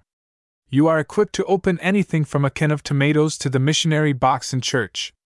But I felt that already, innocent as I was leaving a trail of suspicion behind me, Miss Joyce and the office boy, the dealer and my wife. And I had not started yet. I dined in a small chophouse where I occasionally lunch, and took a large cup of strong black coffee. When I went out into the night again I found that a heavy fog had settled down, and I began to feel again something of the strange and disturbing quality of the day which had ended in Arthur Wells's death. Already a potential housebreaker, I avoided policemen, and the very jingling of the keys in my pocket sounded loud and incriminating to my ears. The Wells house was dark. Even the arc lamp in the street was shrouded in fog. But the darkness, which added to my nervousness, added also to my security. I turned and felt my way cautiously to the rear of the house. Suddenly I remembered the dog. But of course he was gone. As I cautiously ascended the steps the dead leaves on the vines rattled, as at the light touch of a hand, and I was tempted to turn and run. I do not like deserted houses. Even in daylight they have a sinister effect on me. They seem, in their empty spaces, to have held and recorded all that has happened in the dusty past. The Wells house that night, looming before me, silent and mysterious, seemed the embodiment of all the deserted houses I had known. Its empty and unshuttered windows were like blind eyes, gazing in, not out. Nevertheless, now that the time had come, a certain amount of courage came with it. I am not ashamed to confess that a certain part of it came from the anticipation of the neighborhood club's plaudits. For Herbert to have made such an investigation, or even Sperry, with his height and his iron muscles, would not have surprised them. But I was aware that while they expected intelligence and even humor, of a sort, from me, they did not anticipate any particular bravery. The flash was working, but rather feebly. I found the nail where the door key had formerly hung, but the key, as I had expected, was gone. I was less than 5 minutes, I fancy, in finding a key from my collection that would fit. The bolt slid back with a click, and the door opened. It was still early in the evening, 8:30 or thereabouts. I tried to think of that, to remember that, only a few blocks away, some of my friends were still dining, or making their way into theaters. But the silence of the house came out to meet me on the threshold, and its blackness enveloped me like a wave. It was unfortunate, too, that I remembered just then that it was, or soon would be, the very hour of young Wells's death. Nevertheless, once inside the house, the door to the outside closed and facing two alternatives, to go on with it or to cut and run, I found a sort of desperate courage, clenched my teeth, and felt for the nearest light switch. The electric light had been cut off. I should have expected it, but I had not. I remember standing in the back hall and debating whether to go on or to get out. I was not only in a highly nervous state, but I was also badly handicapped. However, as the moments wore on and I stood there, with the quiet unbroken by no mysterious sounds, I gained a certain confidence. After a short period of readjustment, therefore, I felt my way to the library door and into the room. Once there, I used the flash to discover that the windows were shuttered, and proceeded to take off my hat and coat, which I placed on a chair near the door. It was at this time that I discovered that the battery of my lamp was very weak, and finding a candle in a tall brass stick on the mantelpiece, I lighted it. Then I looked about. The house had evidently been hastily closed. Some of the furniture was covered with sheets, while part of it stood unprotected. The rug had been folded into the center of the room, and covered with heavy brown papers, and I was extremely startled to hear the papers rustling. A mouse, however, proved to be the source of the sound, and I pulled myself together with a jerk. It is to be remembered that I had left my hat and overcoat on a chair near the door. There could be no mistake, as the chair was a light one, and the weight of my overcoat threw it back against the wall. Candle in hand, I stepped out into the hall, and was immediately met by a crash which reverberated through the house. In my alarm, my teeth closed on the end of my tongue, with agonizing results, but the sound died away, and I concluded that an upper window had been left open, and that the rising wind had slammed a door. But my morale, as we say since the war, had been shaken, and I recklessly lighted a second candle and placed it on the table in the hall at the foot of the staircase, to facilitate my exit in case I desired to make a hurried one. Then I climbed slowly. The fog had apparently made its way into the house, for when, halfway up, I turned and looked down, the candlelight was hardly more than a spark, surrounded by a luminous aura. I do not know exactly when I began to feel that I was not alone in the house. It was, I think, when I was on a chair on top of a table in Arthur's room, with my candle upheld to the ceiling. It seemed to me that something was moving stealthily in the room overhead. I stood there, candle upheld, and every faculty I possessed seemed centered in my ears. It was not a footstep. It was a soft and dragging movement. Had I not been near the ceiling, I should not have heard it. Indeed, a moment later I was not certain that I had heard it. My chair, on top of the table, was none too securely balanced. I had found what I was looking for, a part of the plaster ornament broken away, and replaced by a whitish substance, not plaster. I got out my penknife and cut away the foreign matter, showing a small hole beneath, a bullet hole, if I knew anything about bullet holes. Then I heard the dragging movement above, and what with alarm and my insecure position, I suddenly overbalanced, chair and all.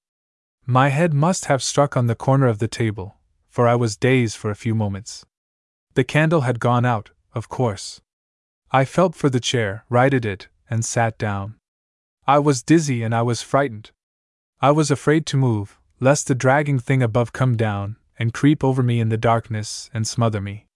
And sitting there, I remembered the very things I most wished to forget: the black curtain behind Miss Jeremy, the things flung by unseen hands into the room, the way my watch had slid over the table and fallen to the floor. Since that time I know there is a madness of courage born of terror. Nothing could be more intolerable than to sit there and wait. It is the same insanity that drove men out of the trenches to the charge and almost certain death, rather than to sit and wait for what might come.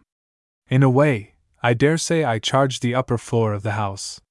Recalling the situation from this safe lapse of time, I think that I was in a condition close to frenzy. I know that it did not occur to me to leap down the staircase and escape, and I believe now this was due to a conviction that I was dealing with the supernatural, and that on no account did I dare to turn my back on it. All children and some adults, I am sure, have known this feeling. Whatever drove me, I know that, candle in hand, and hardly sane, I ran up the staircase, and into the room overhead. It was empty. As suddenly as my sanity had gone, it returned to me. The sight of two small beds side by side, a tiny dressing table, a row of toys on the mantelpiece, was calming. Here was the children's night nursery, a white and placid room which could house nothing hideous. I was humiliated and ashamed. I, Horace Johnson, a man of dignity and reputation, even in a small way, a successful after-dinner speaker, numbering 50-odd years of logical living to my credit, had been running half-maddened toward a mythical danger from which I had been afraid to run away. I sat down and mopped my face with my pocket handkerchief. After a time I got up, and going to a window looked down at the quiet world below. The fog was lifting. Automobiles were making cautious progress along the slippery street. A woman with a basket had stopped under the street light and was rearranging her parcels. The clock of the city hall, visible over the opposite roofs, marked only 20 minutes to 9. It was still early evening, not even midnight, the magic hour of the night. Somehow that fact reassured me, and I was able to take stock of my surroundings. I realized, for instance, that I stood in the room over Arthur's dressing room, and that it was into the ceiling under me that the second, or probably the first, bullet had penetrated. I know, as it happens, very little of firearms, but I did realize that a shot from a .45 Colt automatic would have considerable penetrative power. To be exact, that the bullet had probably either lodged itself in a joist, or had penetrated through the flooring and might be somewhere over my head. But my candle was inadequate for more than the most superficial examination of the ceiling, which presented so far as I could see an unbroken surface. I turned my attention, therefore, to the floor. It was when I was turning the rug back that I recognized the natural and not supernatural origin of the sound which had so startled me. It had been the soft movement of the carpet across the floorboards. Someone, then, had been there before me, someone who knew what I knew, had reasoned as I reasoned. Someone who, in all probability, still lurked on the upper floor. Obeying an impulse, I stood erect and called out sharply. "Sperry!" I said. "Sperry!" There was no answer. I tried again, calling Herbert. But only my own voice came back to me, and the whistling of the wind through the window I had opened. My fears, never long in abeyance that night, roused again. I had instantly a conviction that some human figure, sinister and dangerous, was lurking in the shadows of that empty floor, and I remember backing away from the door and standing in the center of the room, prepared for some stealthy, murderous assault. When none came, I looked about for a weapon, and finally took the only thing in sight, a coal tongs from the fireplace. Armed with that, I made a cursory round of the nearby rooms, but there was no one hiding in them. I went back to the rug and examined the floor beneath it. I was right. Someone had been there before me. Bits of splintered wood lay about.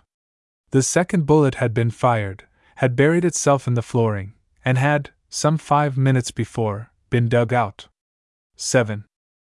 The extraordinary thing about the Arthur Wells story was not his killing. For killing it was.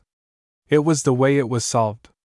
Here was a young woman, Miss Jeremy, who had not known young Wells, had not known his wife, had, until that first meeting at Mrs.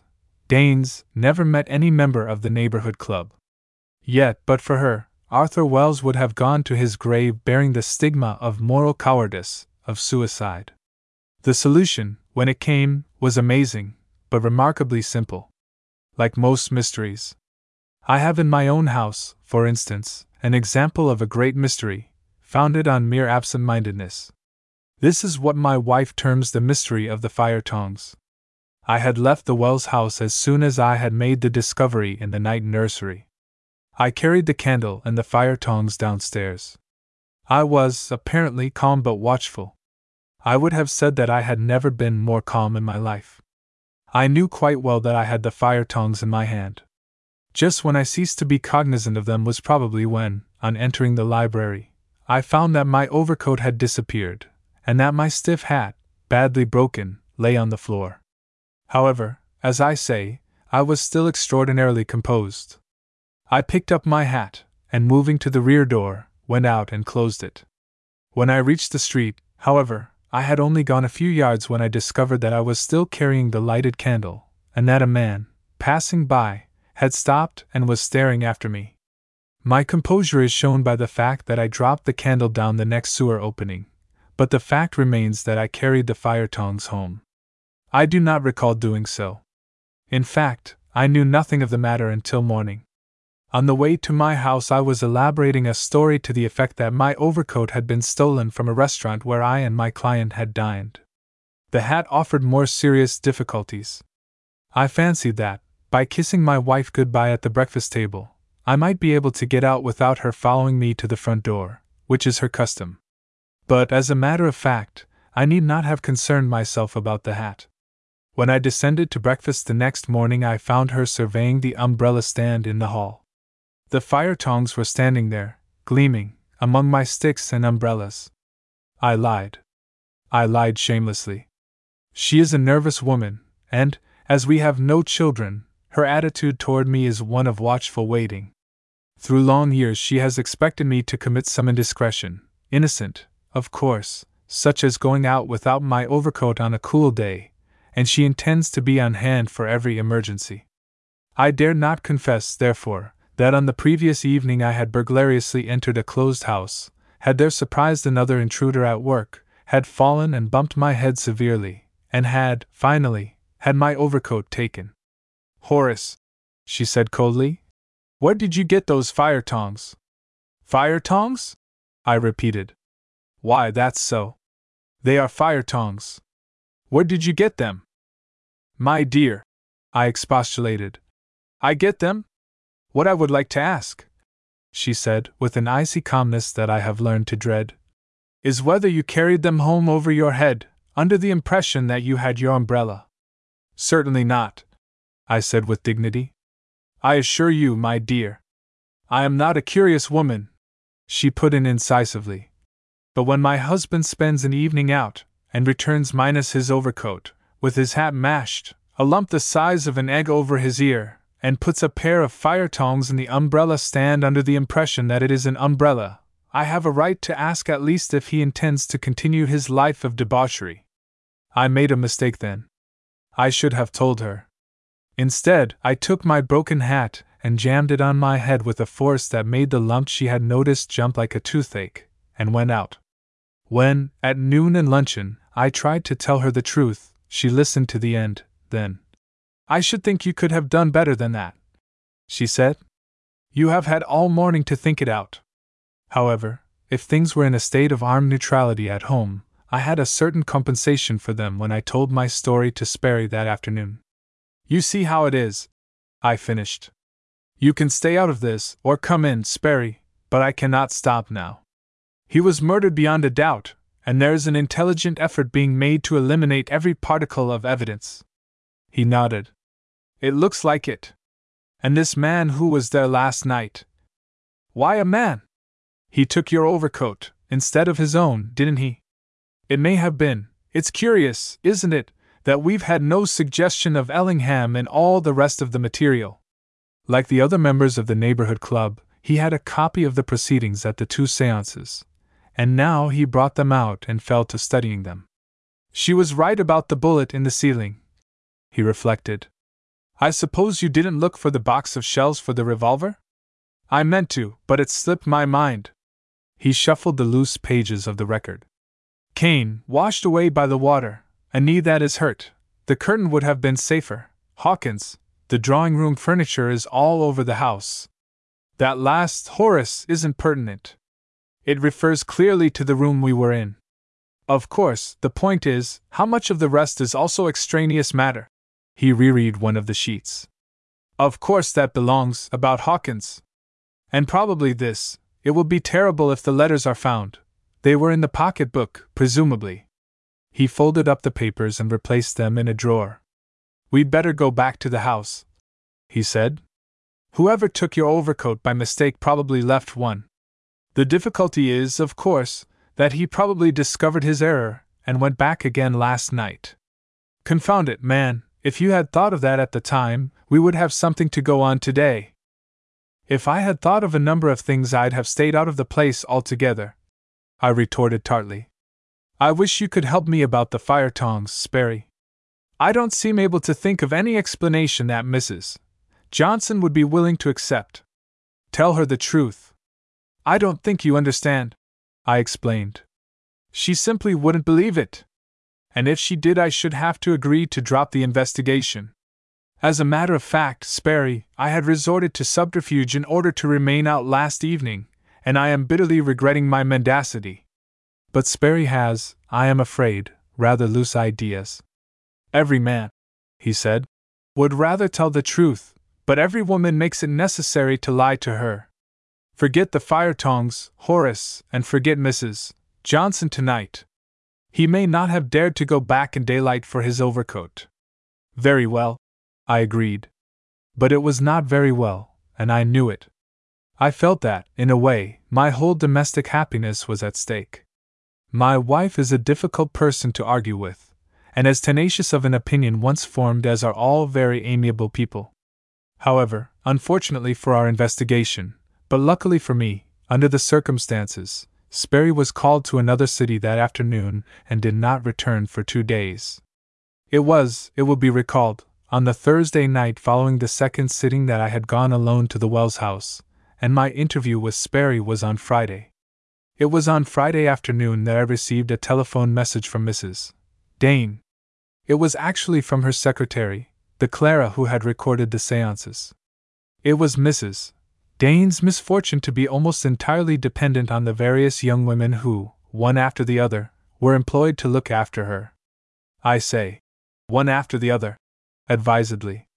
It had long been a matter of good-natured jesting in the neighborhood club that Mrs. Dane conducted a matrimonial bureau, as one young woman after another was married from her house. It was her kindly habit, on such occasions, to give the bride a wedding, and only a month before it had been my privilege to give away in holy wedlock Miss Clara's predecessor. Mrs. Dane would like you to stop in and have a cup of tea with her this afternoon, Mr. Johnson, said the secretary. At what time? At 4 o'clock. I hesitated. I felt that my wife was waiting at home for further explanation of the coltongs, and that the sooner we had it out the better. But on the other hand, Mrs. Dane's invitations, by reason of her infirmity, took on something of the nature of commands. Please say that I will be there at 4, I replied. I bought a new hat that afternoon, and told the clerk to destroy the old one. Then I went to Mrs. Dane's. She was in the drawing room, now restored to its usual clutter of furniture and ornaments. I made my way around 2 tables, stepped over a hassock and under the leaves of an artificial palm, and shook her hand.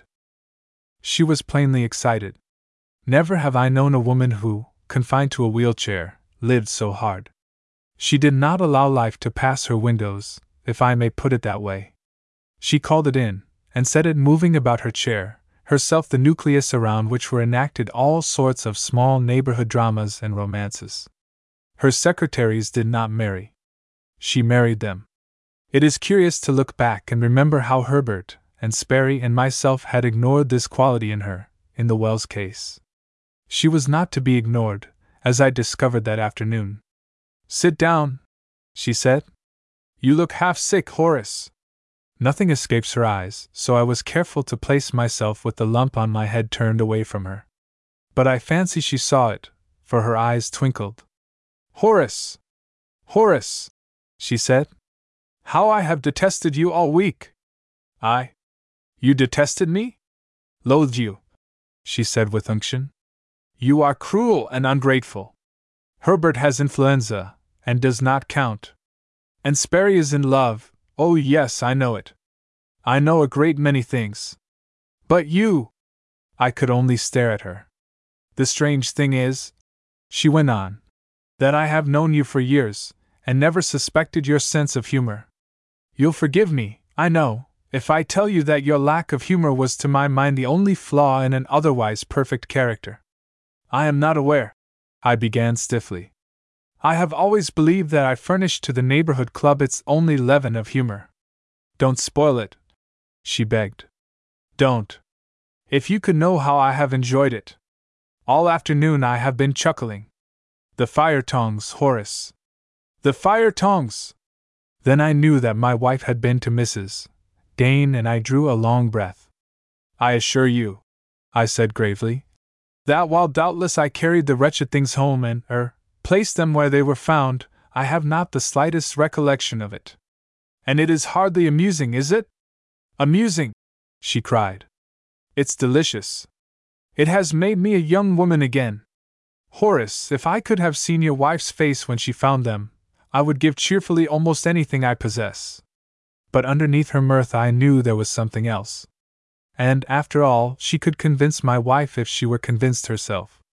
I told the whole story, of the visit Sperry and I had made the night Arthur Wells was shot, and of what we discovered, of the clerk at the pharmacy and his statement, and even of the whiskey and its unfortunate effect, at which, I regret to say, she was vastly amused, and last of all, of my experience the previous night in the deserted house.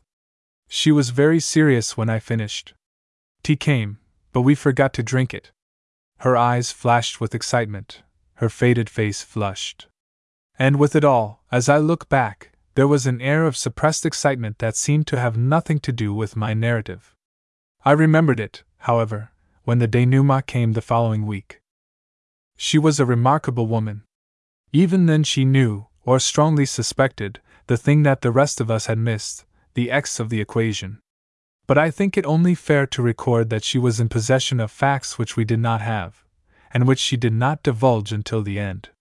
You have been so ungenerous with me, she said finally, that I am tempted not to tell you why I sent for you. Of course, I know I am only a helpless old woman, and you men are people of affairs. But now and then I have a flash of intelligence. I'm going to tell you, but you don't deserve it. She went down into the black silk bag at her side, which was as much a part of her attire as the false front she wore with such careless abandon, and which, brown in color and indifferently waved, was invariably parting from its mooring. She drew out a newspaper clipping. On going over Clara's notes, she said, I came to the conclusion, last Tuesday, that the matter of the missing handbag and the letters was important. More important, probably, than the mere record shows. Do you recall the note of distress in Miss Jeremy's voice? It was almost a wail. I had noticed it. I have plenty of time to think, she added, not without pathos. There is only one Monday night in the week, and the days are long. It occurred to me to try to trace that bag. In what way? How does any one trace lost articles? She demanded. By advertising, of course. Last Wednesday I advertised for the bag. I was too astonished to speak. I reasoned like this: if there was no such bag, there was no harm done. As a matter of fact, if there was no such bag, the chances were that we were all wrong, anyhow. If there was such a bag, I wanted it. Here is the advertisement as I inserted it. She gave me a small newspaper cutting. Lost, a handbag containing private letters, car tickets, etc. Liberal reward paid for its return. Please write to a 31, the Daily News. I sat with it on my palm. It was so simple, so direct. And I, a lawyer, and presumably reasonably acute, had not thought of it. You are wasted on us, Mrs. Dane, I acknowledged. Well? I see something has come of it. Yes, but I'm not ready for it. She dived again into the bag, and brought up another clipping. On the day that I had that inserted, she said impressively, this also appeared. They were in the same column. She read the second clipping aloud, slowly, that I might gain all its significance. Lost on the night of Monday, November the 2nd, between State Avenue and Park Avenue, possibly on an Eastern Line streetcar, a black handbag containing keys, car tickets, private letters, and a small sum of money. Reward and no questions asked if returned to Daily News office. She passed the clipping to me and I compared the two. It looked strange, and I confessed to a tingling feeling that coincidence, that element so much to be feared in any investigation, was not the solution here. But there was such a chance, and I spoke of it. Coincidence rubbish, she retorted. I am not through, my friend. She went down into the bag again, and I expected nothing less than the pocket-book, letters and all, to appear. But she dragged up, among a miscellany of handkerchiefs, a bottle of smelling salts, and a few almonds, of which she was inordinately fond, an envelope. Yesterday, she said. I took a taxicab ride. You know my chair gets tiresome, occasionally. I stopped at the newspaper office, and found the bag had not been turned in, but that there was a letter for a 31. She held out the envelope to me. Read it, she observed. It is a curious human document. You'll probably be no wiser for reading it, but it shows one thing: we are on the track of something.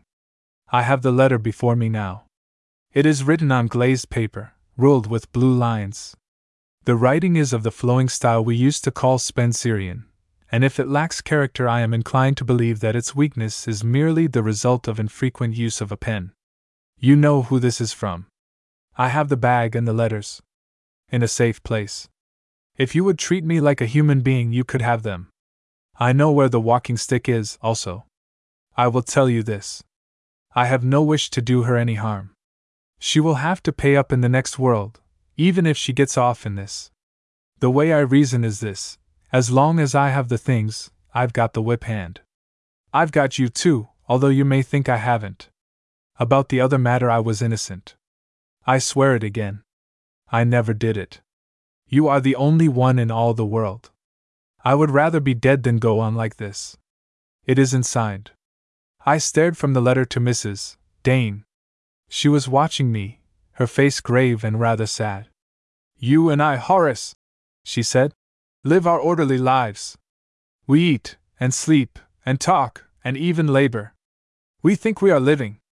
But for the last day or two I have been seeing visions, you and I and the rest of us, living on the surface, and underneath, carefully kept down so it will not make us uncomfortable, a world of passion and crime and violence and suffering. That letter is a tragedy. But if she had any suspicion then as to the writer, and I think she had not, she said nothing, and soon after I started for home. I knew that one of two things would have happened there: either my wife would have put away the fire tongs, which would indicate a truce, or they would remain as they had been, which would indicate that she still waited for the explanation I could not give. It was with a certain tension, therefore, that I opened my front door. The fire tongs still stood in the stand. In one way, however, Mrs. Johnson's refusal to speak to me that evening had a certain value, for it enabled me to leave the house without explanation, and thus to discover that, if an overcoat had been left in place of my own, it had been taken away.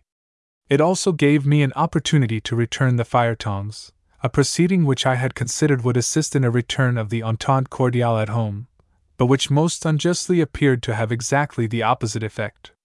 It has been my experience that the most innocent action may, under certain circumstances, assume an appearance of extreme guilt. By Saturday the condition of affairs between my wife and myself remained in statu quo, and I had decided on a bold step. This was to call a special meeting of the neighborhood club, without Miss Jeremy, and put before them the situation as it stood at that time, with a view to formulating a future course of action, and also of publicly vindicating myself before my wife. In deference to Herbert Robinson's recent attack of influenza, we met at the Robinson house. Sperry himself wheeled Mrs. Dane over and made a speech. We have called this meeting, he said, because a rather singular situation has developed. What was commenced purely as an interesting experiment has gone beyond that stage. We find ourselves in the curious position of taking what comes very close to being a part in a domestic tragedy. The affair is made more delicate by the fact that this tragedy involves people who, if not our friends, at least are very well known to us. The purpose of this meeting, to be brief, is to determine whether the neighborhood club, as a body, wishes to go on with the investigation or to stop where we are. He paused, but as no one spoke, he went on again. It is really not as simple as that, he said. To stop now, in view of the evidence we intend to place before the club, is to leave in all our minds certain suspicions that may be entirely unjust. On the other hand, to go on is very possible to place us all in a position where to keep silent is to be an accessory after a crime. He then proceeded, in orderly fashion, to review the first sitting and its results. He read from notes, elaborating them as he went along, for the benefit of the women, who had not been fully informed. As all the data of the club is now in my possession, I copy these notes. I shall review briefly the first sitting, and what followed it. He read the notes of the sitting first. You will notice that I have made no comment on the physical phenomena which occurred early in the séance. This is for two reasons. First, it has no bearing on the question at issue. Second, it has no quality of novelty. Certain people, under certain conditions, are able to exert powers that we cannot explain. I have no belief whatever in their spiritistic quality. They are purely physical, the exercise of powers we have either not yet risen high enough in our scale of development to recognize generally, or which have survived from some early period when our natural gifts had not been smothered by civilization. And to make our position clear, that is today the attitude of the Neighborhood Club. The supernormal, as I said at the beginning, not the supernatural, is our explanation. Sperry's notes were alphabetical. A. At 9:15, or somewhat earlier, on Monday night a week ago Arthur Wells killed himself, or was killed. At 9:30 on that same evening by Mr. Johnson's watch, consulted at the time, Miss Jeremy had described such a crime. Here he elaborated, repeating the medium's account. B. At midnight Sperry, reaching home, had found a message summoning him to the Wells house. The message had been left at 9:35. He had telephoned me, and we had gone together, arriving at approximately 12:30. C. We had been unable to enter, and recalling the medium's description of a key on a nail among the vines, had searched for and found such a key, and had admitted ourselves. Mrs. Wells, a governess, a doctor, and 2 policemen were in the house. The dead man lay in the room in which he had died. Here he went at length into the condition of the room, the revolver with one chamber empty, and the blood-stained sponge and razor strop behind the bathtub. We had made a hasty examination of the ceiling, but had found no trace of a second shot.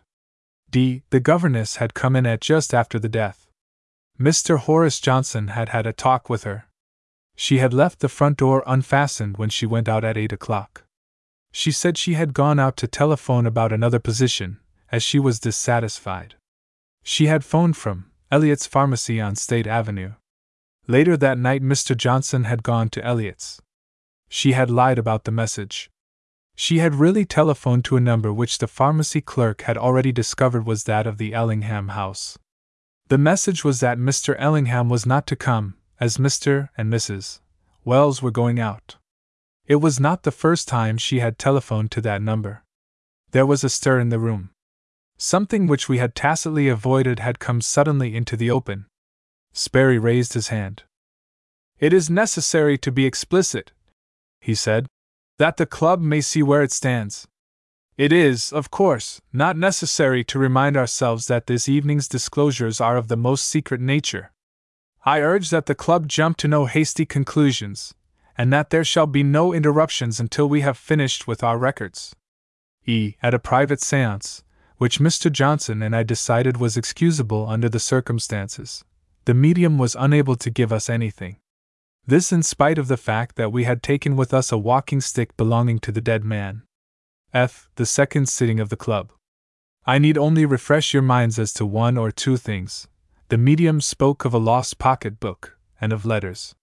While the point is at least capable of doubt, apparently the letters were in the pocket-book. Also, she said that a curtain would have been better, that Hawkins was a nuisance, and that everything was all right unless the bullet had made a hole in the floor above. You will also recall the mention of a box of cartridges in a table drawer in Arthur Wells's room. I will now ask Mr. Horace Johnson to tell what occurred on the night before last, Thursday evening.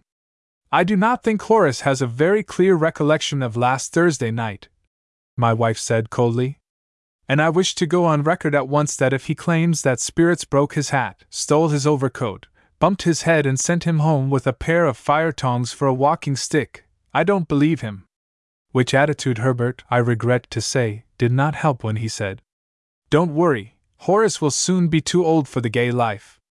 Remember your arteries, Horace." I have quoted this interruption to show how little, outside of Sperry, Mrs. Dane and myself, the Neighborhood Club appreciated the seriousness of the situation. Herbert, for instance, had been greatly amused when Sperry spoke of my finding the razor strop and had almost chuckled over our investigation of the ceiling. But they were very serious when I had finished my statement. "Great Scott!" Herbert said. "Then she was right, After all, I say, I guess I've been no end of an ass. I was inclined to agree with him. But the real effect of my brief speech was on my wife. It was a real compensation for that night of terror and for the uncomfortable time since to find her gaze no longer cold, but sympathetic, and, if I may be allowed to say so, admiring. When at last I sat down beside her, she put her hand on my arm in a way that I had missed since the unfortunate affair of the pharmacy whiskey.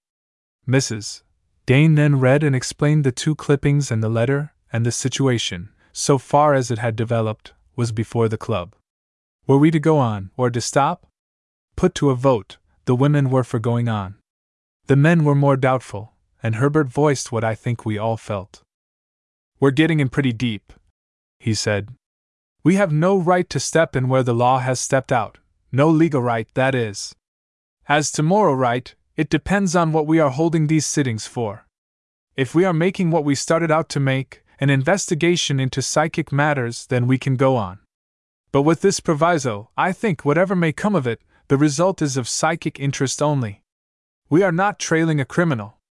Crime is the affair of every decent-minded citizen," his sister put in concisely.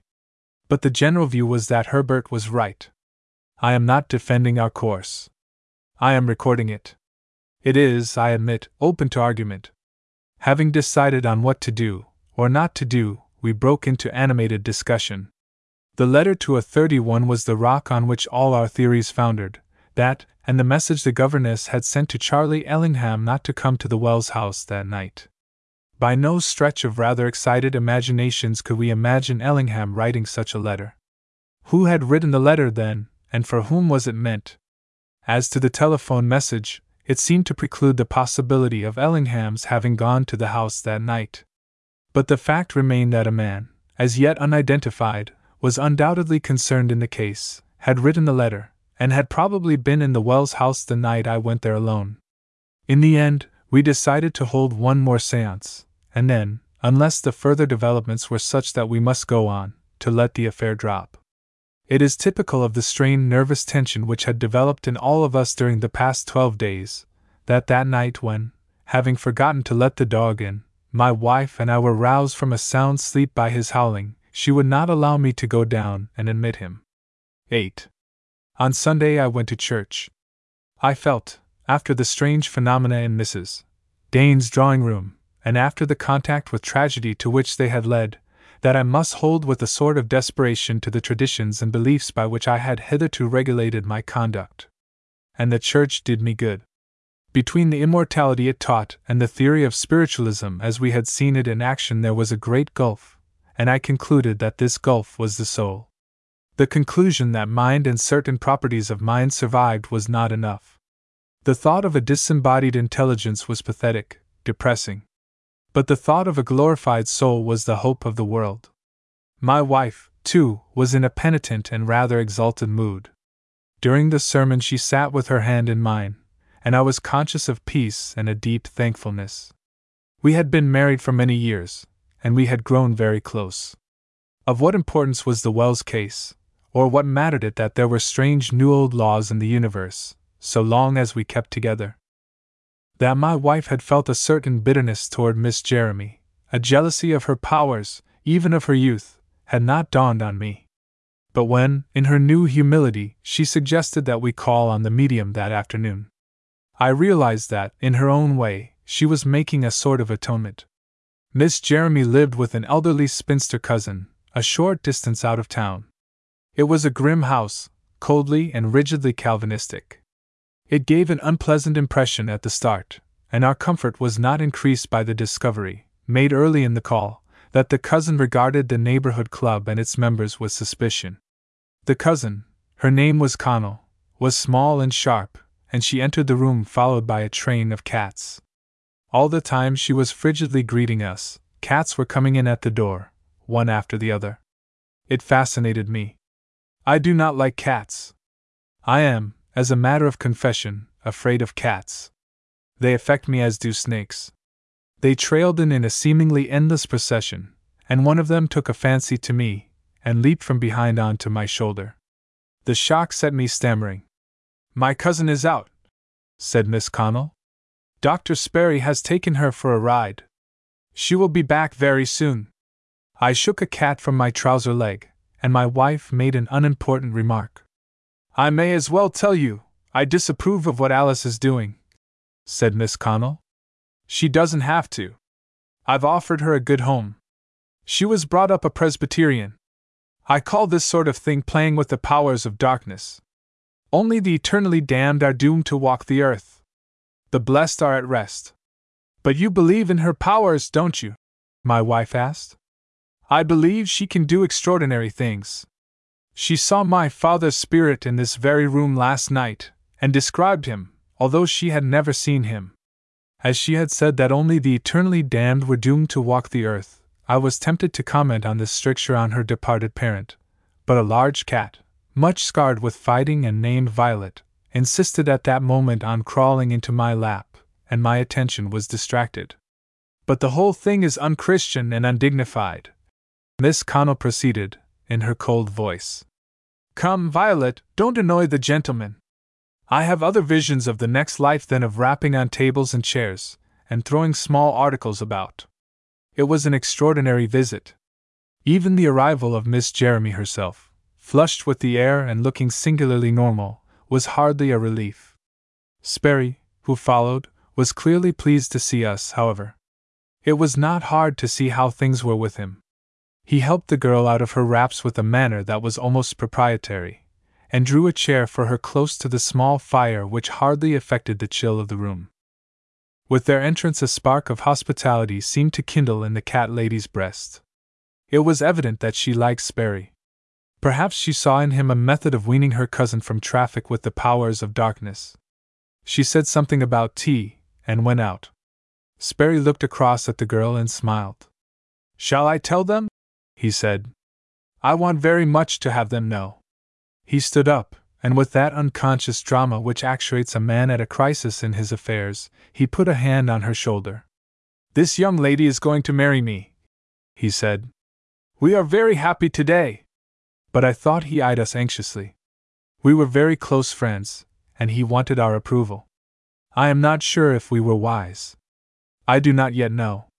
But something of the new understanding between my wife and myself must have found its way to our voices, for he was evidently satisfied.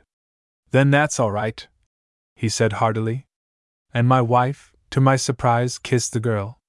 Except for the cats, sitting around, the whole thing was strangely normal. And yet, even there, something happened that set me to thinking afterward. Not that it was strange in itself, but that it seemed never possible to get very far away from the Wells mystery. Tea was brought in by Hawkins. I knew him immediately, but he did not at once see me.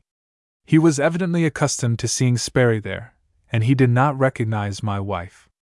But when he had put down the tray and turned to pick up Sperry's overcoat to carry it into the hall, he saw me. The man actually started. I cannot say that he changed color. He was always a pale, anemic-looking individual. But it was a perceptible instant before he stooped and gathered up the coat. Sperry turned to me when he had gone out. That was Hawkins, Horace, he said. You remember, don't you? The Wellses' butler. I knew him at once.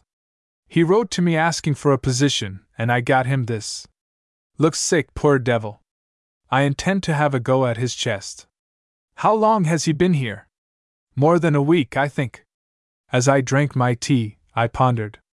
After all, the neighborhood club must guard against the possibility of fraud, and I felt that Sperry had been indiscreet, to say the least. From the time of Hawkins' service in Miss Jeremy's home there would always be the suspicion of collusion between them. I did not believe it was so, but Herbert, for instance, would be inclined to suspect her. Suppose that Hawkins knew about the crime? Or knew something and surmised the rest? When we rose to go, Sperry drew me aside. You think I've made a mistake? I do. He flung away with an impatient gesture, then came back to me. Now look here, he said. I know what you mean, and the whole idea is absurd. Of course I never thought about it, but even allowing for connivance, which I don't for a moment, the fellow was not in the house at the time of the murder. I know he says he was not. Even then, he said, how about the first sitting? I'll swear she had never even heard of him then. The fact remains that his presence here makes us all absurd. Do you want me to throw him out? I don't see what possible good that will do now. I was uneasy all the way home. The element of doubt, always so imminent in our dealings with psychic phenomena, had me by the throat. How much did Hawkins know? Was there any way, without going to the police, to find if he had really been out of the Wellses' house that night, now almost 2 weeks ago, when Arthur Wells had been killed?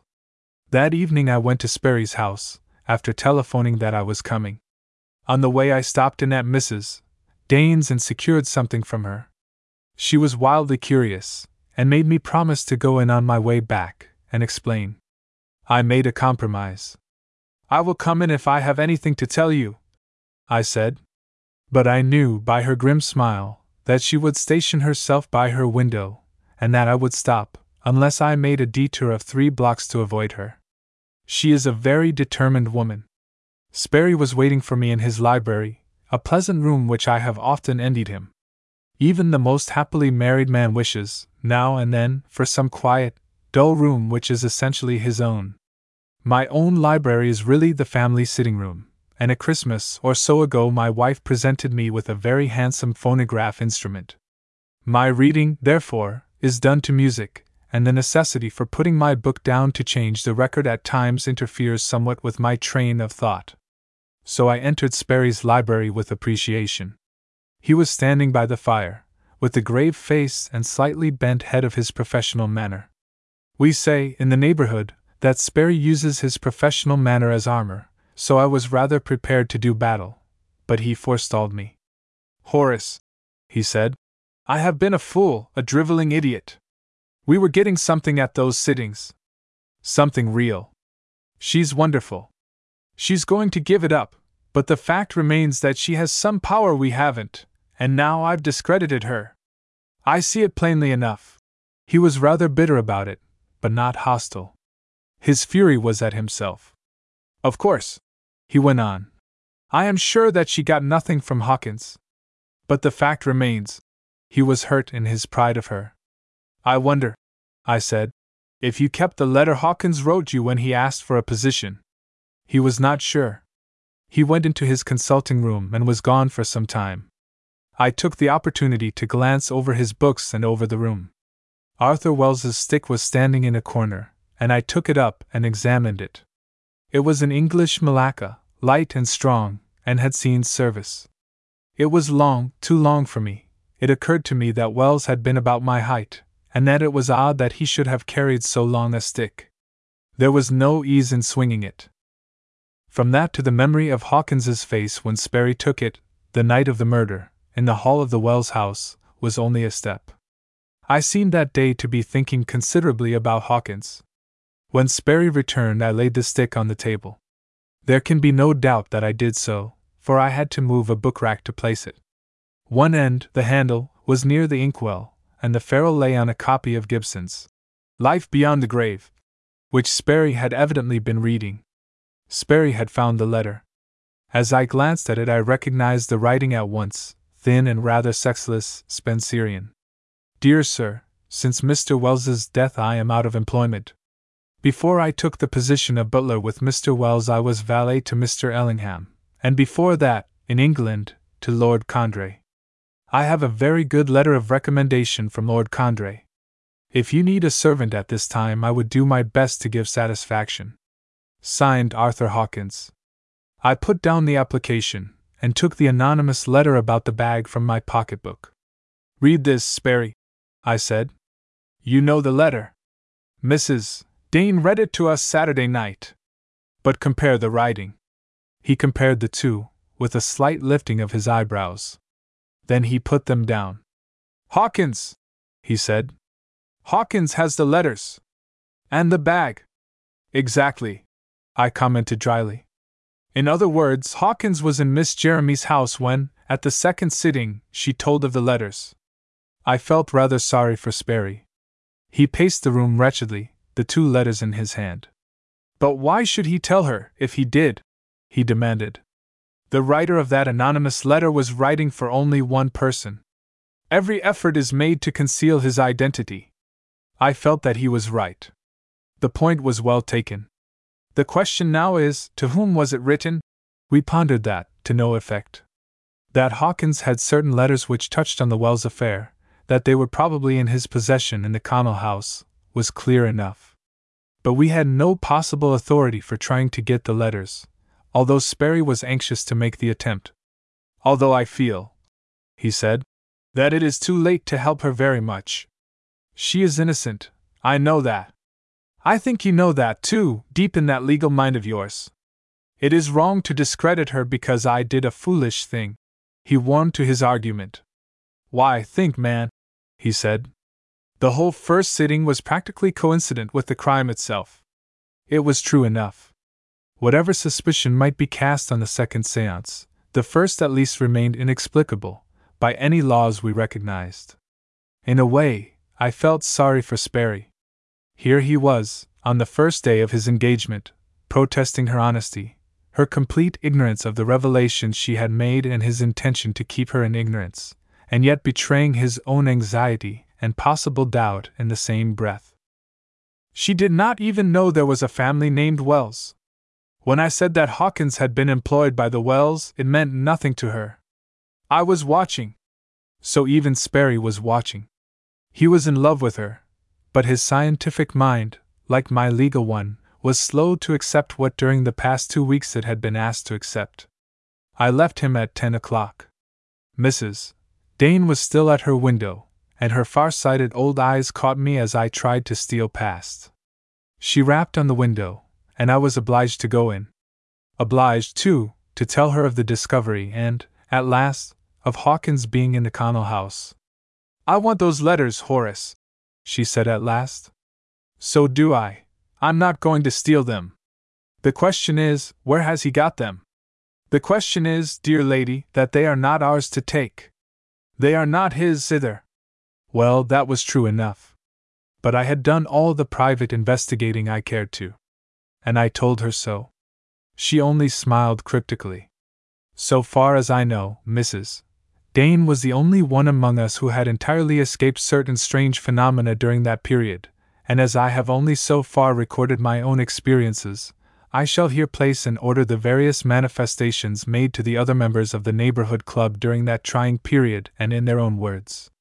As none of them have suffered since, a certain allowance must be made for our nervous strain. As before, I shall offer no explanation.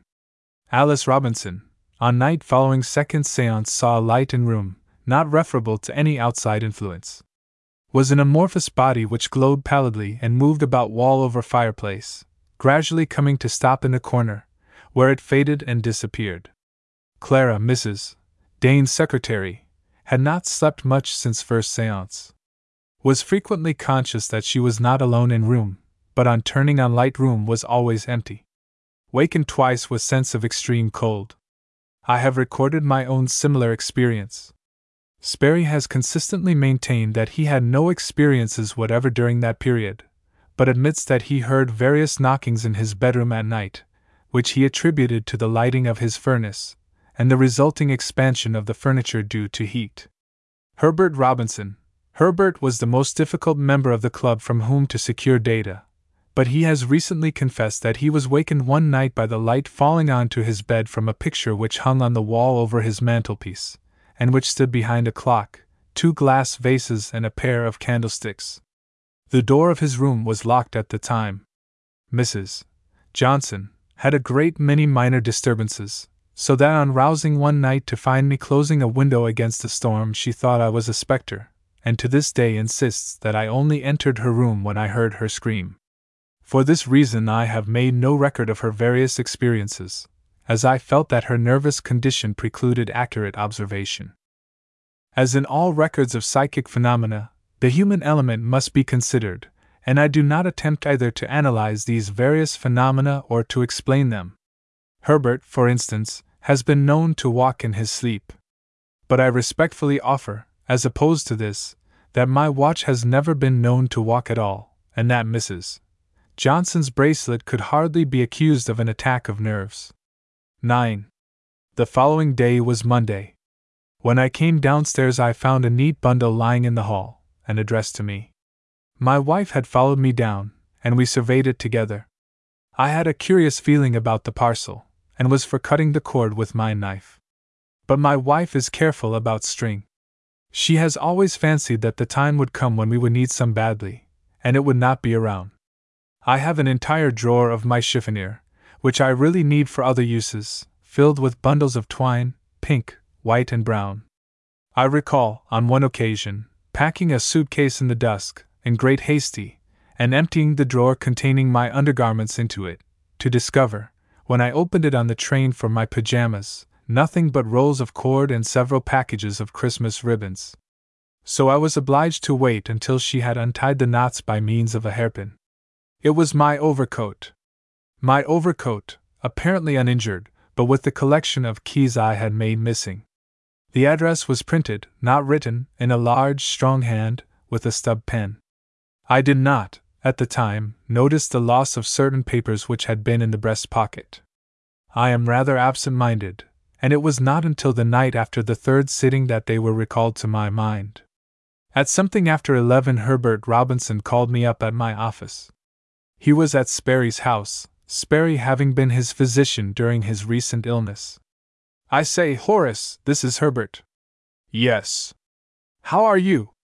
"Doing well," Sperry says. "I'm at his place now. I'm speaking for him. He's got a patient." "Yes." "You were here last night," he says. Herbert has a circumlocutory manner over the phone which irritates me. He begins slowly and does not know how to stop. Talk with him drags on endlessly. "Well, I admit it," I snapped. "It's not a secret." He lowered his voice. "Do you happen to have noticed a walking stick in the library when you were here?" "Which walking stick?" "You know. The one we—" "Yes. I saw it." "You didn't, by any chance, take it home with you?" "No." "Are you sure?" "Certainly I'm sure." "You are an absent-minded beggar, you know," he explained. "You remember about the fire tongs. And a stick is like an umbrella. One is likely to pick it up and one is not likely to do anything of the sort. At least I didn't." "Oh, all right. Everyone well?" "Very well, thanks." "Suppose we'll see you tonight?" "Not unless you ring off and let me do some work," I said irritably. He rang off. I was ruffled, I admit, but I was uneasy also. To tell the truth, the affair of the fire tongs had cost me my self-confidence. I called up my wife, and she said Herbert was a fool and Sperry also. But she made an exhaustive search of the premises, without result. Whoever had taken the stick, I was cleared. Cleared, at least, for a time. There were strange developments coming that threatened my peace of mind. It was that day that I discovered that I was being watched. Shadowed, I believe, is the technical word. I dare say I had been followed from my house, but I had not noticed. When I went out to lunch, a youngish man in a dark overcoat was waiting for the elevator, and I saw him again when I came out of my house. We went downtown again on the same car. Perhaps I would have thought nothing of it, had I not been summoned to the suburbs on a piece of business concerning a mortgage. He was at the far end of the platform as I took the train to return to the city, with his back to me. I lost him in the crowd at the downtown station, but he evidently had not lost me, for, stopping to buy a newspaper, I turned, and, as my pause had evidently been unexpected, he almost ran into me. With that tendency of any man who finds himself under suspicion to search his past for some dereliction, possibly forgotten, I puzzled over the situation for some time that afternoon. I did not connect it with the Wells case, for in that matter I was indisputably the hunter, not the hunted. Although I found no explanation for the matter, I did not tell my wife that evening. Women are strange, and she would, I feared, immediately jump to the conclusion that there was something in my private life that I was keeping from her. Almost all women, I have found, although not overconscious themselves of the charm and attraction of their husbands, are of the conviction that these husbands exert a dangerous fascination over other women, and that this charm, which does not reveal itself in the home circle, is used abroad with occasionally disastrous effect. My preoccupation, however, did not escape my wife, and she commented on it at dinner. "You are generally dull, Horace," she said. But tonight you are deadly. After dinner I went into our reception room, which is not lighted unless we are expecting guests, and peered out of the window. The detective, or whoever he might be, was walking negligently up the street. As that was the night of the third séance, I find that my record covers the fact that Mrs. Dane was housecleaning, for which reason we had not been asked to dinner, that my wife and I dined early, at 6:30, and that it was 7 o'clock when Sperry called me by telephone. "Can you come to my office at once?" he asked. "I dare say Mrs. Johnson won't mind going to the Dane house alone. Is there anything new?" "No, but I want to get into the Wells house again." "Bring the keys." "They were in the overcoat. It came back today, but the keys are missing." "Did you lock the back door?" "I don't remember." "No, of course not. I didn't have the keys." "Then there's a chance," he observed, after a moment's pause. "Anyhow, it's worth trying. Herbert told you about the stick?" "Yes." "I never had it, Sperry." Fortunately, during this conversation my wife was upstairs dressing. I knew quite well that she would violently oppose a second visit on my part to the deserted house down the street. I therefore left a message for her that I had gone on, and finding the street clear, met Sperry at his doorstep. "This is the last sitting, Horace," he explained, "and I feel we ought to have the most complete possible knowledge beforehand. We will be in a better position to understand what comes. There are 2 or 3 things we haven't checked up on." He slipped an arm through mine, and we started down the street. "I'm going to get to the bottom of this, Horace, old dear," he said. "Remember, we're pledged to a psychic investigation only." "Rats," he said rudely. "We are going to find out who killed Arthur Wells, and if he deserves hanging we'll hang him. Or her? It wasn't Eleanor Wells," he said positively. "Here's the point, if he's been afraid to go back for his overcoat it's still there. I don't expect that, however. But the thing about the curtain interests me. I've been reading over my copy of the notes on the sittings. It was said, you remember, that some curtains, would have been better places to hide the letters than the bag." I stopped suddenly. "By Jove, Sperry," I said. "I remember now. My notes of the sittings were in my overcoat." "And they are gone?" "They are gone." He whistled softly. "That's unfortunate," he said. "Then the other person, whoever he is, knows what we know." He was considerably startled when I told him I had been shadowed, and insisted that it referred directly to the case in hand. "He's got your notes," he said, "and he's got to know what your next move is going to be." His intention, I found, was to examine the carpet outside of the dressing-room door, and the floor beneath it, to discover if possible whether Arthur Wells had fallen there and been moved. "Because I think you are right," he said. "He wouldn't have been likely to shoot himself in a hall, and because the very moving of the body would be in itself suspicious. Then I want to look at the curtains." "The curtains would have been safer." "Safer for what?" "For the bag with the letters, probably, for she followed that with the talk about Hawkins. He'd got them, and somebody was afraid he had." "Just where does Hawkins come in, Sperry?" I asked. "I'm damned if I know," he reflected. "We may learn tonight." The Wells house was dark and forbidding. We walked past it once, as an officer was making his rounds in leisurely fashion, swinging his nightstick in circles.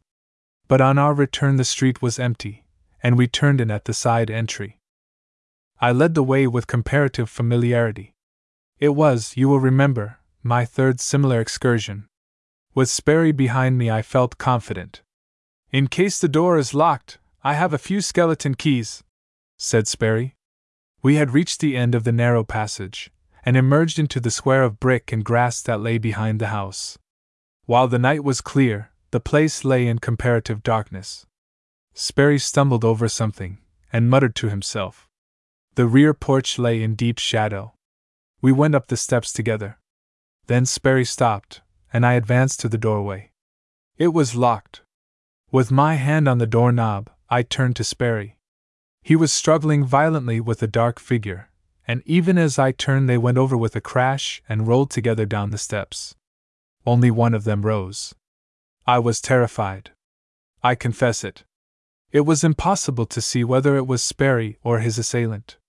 If it was Sperry who lay in a heap on the ground, I felt that I was lost. I could not escape. The way was blocked, and behind me the door, to which I now turned frantically, was a barrier I could not move. Then, out of the darkness behind me, came Sperry's familiar, booming bass. "I've knocked him out, I'm afraid. Got a match, Horace?" Much shaken, I went down the steps and gave Sperry a wooden toothpick, under the impression that it was a match. That rectified, we bent over the figure on the bricks. "Knocked out for sure," said Sperry. "But I think it's not serious. A watchman, I suppose? Poor devil, we'll have to get him into the house." The lock gave way to manipulation at last, and the door swung open. There came to us the heavy odor of all closed houses, a combination of carpets, cooked food, and floor wax. My nerves, now taxed to their utmost, fairly shrank from it, but Sperry was cool. He bore the brunt of the weight as we carried the watchman in, holding him with his arms dangling, helpless and rather pathetic. Sperry glanced around. "Into the kitchen," he said. "We can lock him in." We had hardly laid him on the floor when I heard the slow stride of the officer of the beat. He had turned into the paved alleyway, and was advancing with measured, ponderous steps. Fortunately I am an agile man, and thus I was able to get to the outer door, reverse the key and turn it from the inside, before I heard him hailing the watchman. "Hello there!" he called. "George, I say! George!" He listened for a moment, then came up and tried the door. I crouched inside, as guilty as the veriest housebreaker in the business. But he had no suspicion, clearly, for he turned and went away, whistling as he went. Not until we heard him going down the street again, absently running his nightstick along the fence palings, did Sperry or I move. "A narrow squeak, that," I said, mopping my face. "A miss is as good as a mile," he observed, and there was a sort of exultation in his voice. "He is a born adventurer." He came out into the passage and quickly locked the door behind him. "Now, friend Horace," he said, "if you have anything but toothpicks for matches, we will look for the overcoat, and then we will go upstairs. Suppose he wakens and raises an alarm? We'll be out of luck. That's all." As we had anticipated, there was no overcoat in the library, and after listening a moment at the kitchen door, we ascended a rear staircase to the upper floor. I had, it will be remembered, fallen from a chair on a table in the dressing room, and had left them thus overturned when I charged the third floor. The room, however, was now in perfect order, and when I held my candle to the ceiling, I perceived that the bullet hole had again been repaired, and this time with such skill that I could not even locate it. "We are up against someone cleverer than we are, Sperry," I acknowledged. "And who has more to lose than we have to gain," he added cheerfully. "Don't worry about that, Horace. You're a married man and I'm not. If a woman wanted to hide some letters from her husband, and chose a curtain for a receptacle, what room would hide them in? Not in his dressing room, eh?" He took the candle and led the way to Eleanor Wells's bedroom. Here, however, the draperies were down, and we would have been at a loss, had I not remembered my wife's custom of folding draperies when we closed the house, and placing them under the dusting sheets which covered the various beds. Our inspection of the curtains was hurried, and broken by various excursions on my part to listen for the watchman. But he remained quiet below, and finally we found what we were looking for. In the lining of one of the curtains, near the bottom, a long, ragged cut had been made.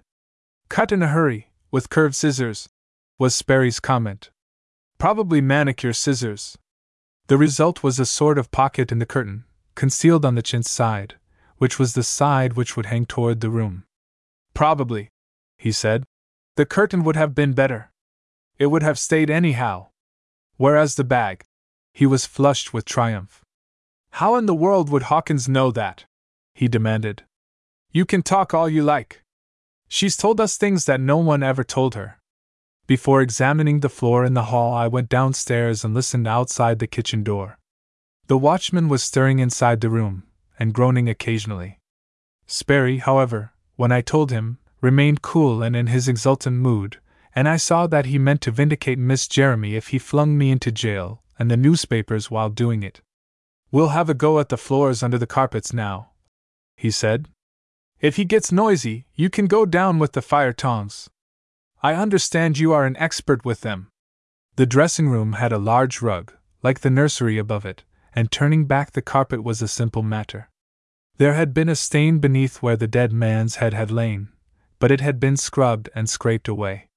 The boards were white for an area of a square foot or so. Sperry eyed the spot with indifference. "Not essential," he said. "Shows good housekeeping.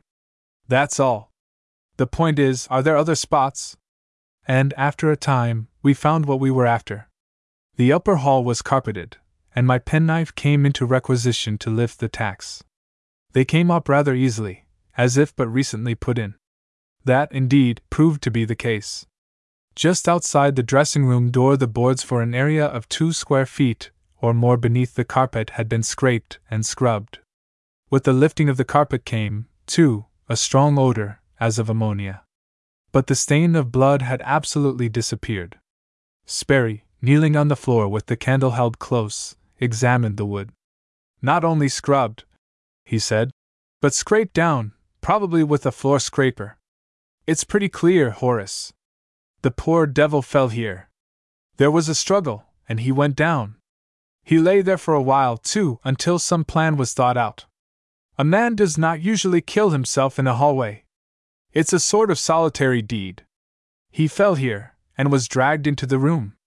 The angle of the bullet in the ceiling would probably show it came from here, too, and went through the doorway." We were startled at that moment by a loud banging below. Sperry leaped to his feet and caught up his hat. "The watchman," he said. "We'd better get out. He'll have all the neighbors in at that rate." He was still hammering on the door as we went down the rear stairs, and Sperry stood outside the door and to one side. "Keep out of range, Horace," he cautioned me. And to the watchman, "Now, George, we will put the key under the door, and in 10 minutes you may come out. Don't come sooner. I've warned you." By the faint light from outside I could see him stooping, not in front of the door, but behind it. And it was well he did, for the moment the key was on the other side, a shot zipped through one of the lower panels. I had not expected it, and it set me to shivering. "No more of that, George," said Sperry calmly and cheerfully. "This is a quiet neighborhood, and we don't like shooting. What is more, my friend here is very expert with his own particular weapon, and at any moment he may go to the fireplace in the library and—" I have no idea why Sperry chose to be facetious at that time, and my resentment rises as I record it.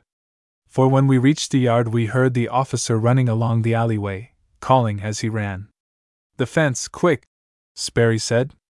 I am not very good at fences, as a rule, but I leaped that one like a cat, and came down in a barrel of waste paper on the other side.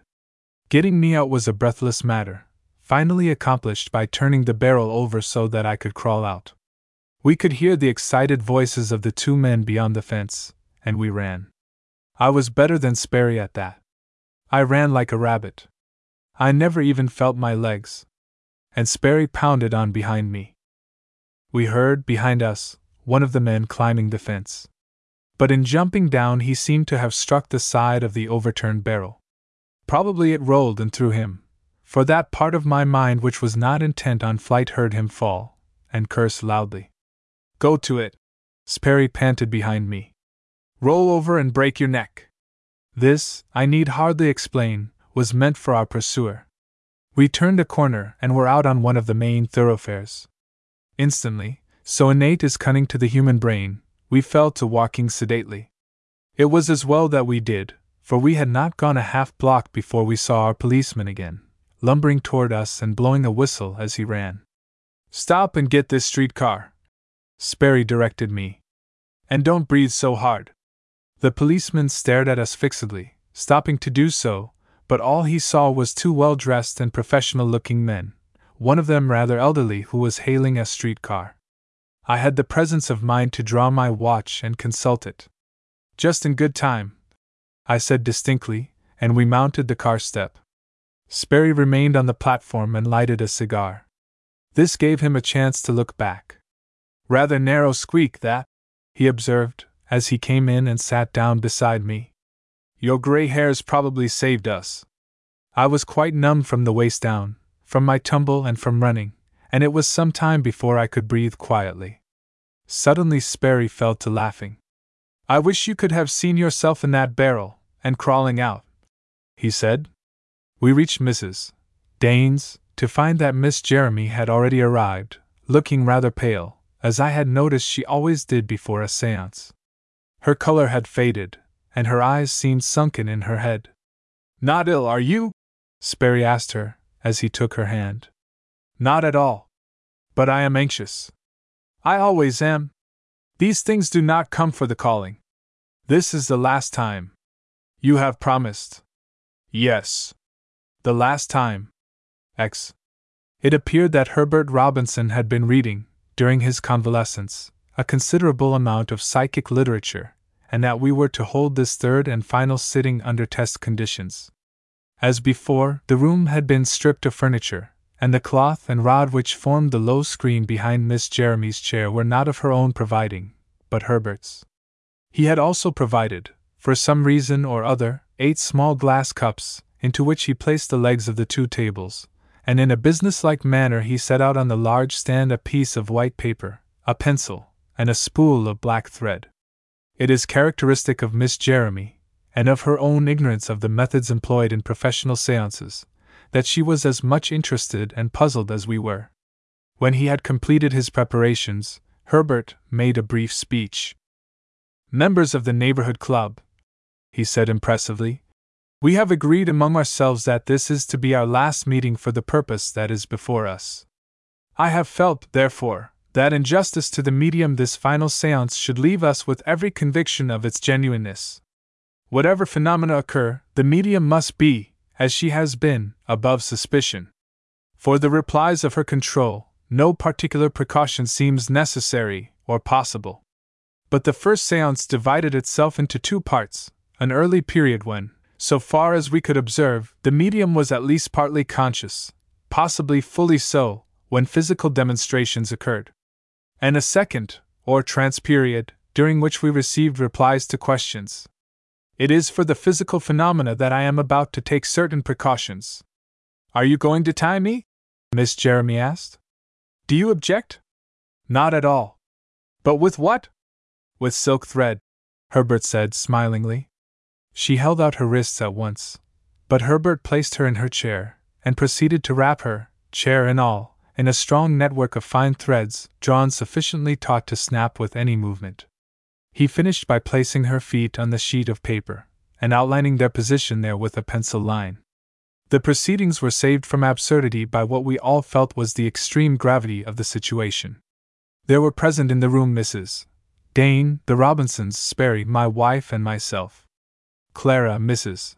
Dane's secretary, had begged off on the plea of nervousness from the earlier and physical portion of the séance, and was to remain outside in the hall until the trance commenced. Sperry objected to this, as movement in the circle during the trance had, in the first séance, induced fretful uneasiness in the medium. But Clara, appealed to, begged to be allowed to remain outside until she was required, and showed such unmistakable nervousness that we finally agreed. Would a slight noise disturb her? Mrs. Dane asked. Miss Jeremy thought not, if the circle remained unbroken, and Mrs. Dane considered. Bring me my stick from the hall, Horace, she said. And tell Clara I'll rap on the floor with it when I want her. I found a stick in the rack outside and brought it in. The lights were still on in the chandelier overhead, and as I gave the stick to Mrs. Dane I heard Sperry speaking sharply behind me. Where did you get that stick? He demanded. In the hall. I never saw it before, said Mrs. Dane. Perhaps it is Herbert's. But I caught Sperry's eye. We had both recognized it.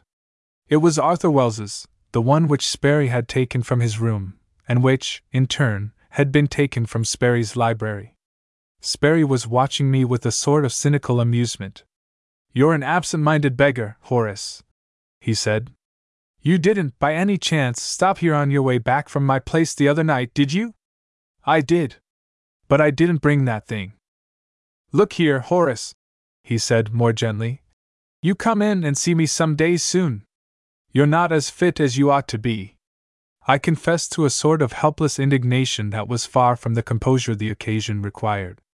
But the others, I believe, were fully convinced that no human agency had operated to bring the stick into Mrs.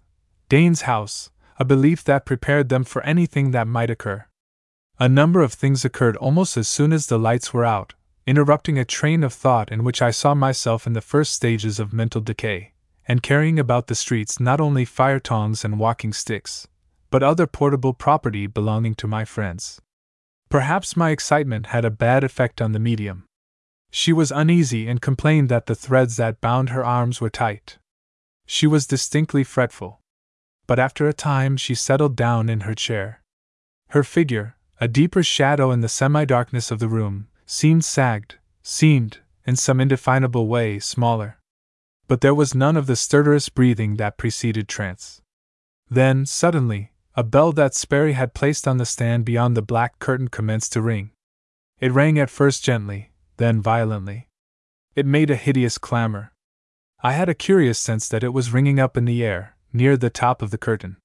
It was a relief to have it thrown to the ground, its racket silenced. Quite without warning, immediately after, my chair twisted under me. I am being turned around, I said in a low tone. It as if something has taken hold of the back of the chair, and is twisting it. It has stopped now. I had been turned fully a quarter round. For 5 minutes, by the luminous dial of my watch on the table before me, nothing further occurred, except that the black curtain appeared to swell, as in a wind. There is something behind it, Alice Robinson said, in a terrorized tone. Something behind it, moving. It is not possible, Herbert assured her. Nothing, that is, there is only one door, and it is closed. I have examined the walls and floor carefully. At the end of 5 minutes something soft and fragrant fell on to the table near me. I had not noticed Herbert when he placed the flowers from Mrs. Dane's table on the stand, and I was more startled than the others. Then the glass prisms in the chandelier over our heads clinked together, as if they had been swept by a finger. More of the flowers came. We were pelted with them. And into the quiet that followed there came a light, fine but steady tattoo on the table in our midst. Then at last silence, and the medium in deep trance, and Mrs. Dane rapping on the floor for Clara. When Clara came in, Mrs. Dane told her to switch on the lights. Miss Jeremy had dropped in her chair until the silk across her chest was held taut. But investigation showed that none of the threads were broken and that her evening slippers still fitted into the outline on the paper beneath them. Without getting up, Sperry reached to the stand behind Miss Jeremy, and brought into view a piece of sculptor's clay he had placed there. The handle of the bell was now jammed into the mass. He had only time to show it to us when the medium began to speak. I find, on rereading the earlier part of this record, that I have omitted mention of Miss Jeremy's control. So suddenly had we jumped, that first evening, into the trail that led us to the Wells case, that beyond the rather raucous "good evening," and possibly the extraneous matter referring to Mother Goose and so on, we had been saved the usual preliminary patter of the average control. On this night, however, we were obliged to sit impatiently through a rambling discourse, given in a half-belligerent manner, on the deterioration of moral standards. Rereading Clara's notes, I find that the subject matter is without originality and the diction inferior. But the lecture ceased abruptly, and the time for questions had come. Now, Herbert said, we want you to go back to the house where you saw the dead man on the floor. You know his name, don't you? There was a pause. Yes. Of course I do. A.L. Wells. Arthur had been known to most of us by his Christian name, but the initials were correct. How do you know it is an L? On letters, was the laconic answer. Then, letters, who has the letters? Do you know whose cane this is? Yes. Will you tell us? Up to that time the replies had come easily and quickly. But beginning with the cane question, the medium was in difficulties. She moved uneasily, and spoke irritably. The replies were slow and grudging. Foreign subjects were introduced, as now. Horace's wife certainly bullies him, said the voice. He's afraid of her. And the fire tongs, the fire tongs, the fire tongs. Whose cane is this? Herbert repeated. Mr. Ellingham's. This created a profound sensation. How do you know that? He carried it at the seashore. He wrote in the sand with it. What did he write? 10 o'clock. He wrote 10 o'clock in the sand, and the waves came and washed it away? Yes. Horace, said my wife, leaning forward, why not ask her about that stock of mine? If it is going down, I ought to sell, oughtn't I? Herbert eyed her with some exasperation. We are here to make a serious investigation, he said. If the members of the club will keep their attention on what we are doing, we may get somewhere. Now, to the medium. The man is dead, and the revolver is beside him. Did he kill himself? No, he attacked her when he found the letters. And she shot him? I can't tell you that. Try very hard. It is important. I don't know, was the fretful reply. She may have. She hated him. I don't know. She says she did? She says she killed him? But there was no reply to this, although Herbert repeated it several times. Instead, the voice of the control began to recite a verse of poetry, a cheap, sentimental bit of trash. It was maddening, under the circumstances. Do you know where the letters are? Hawkins has them. They were not hidden in the curtain? This was Sperry. No, the police might have searched the room. Where were these letters?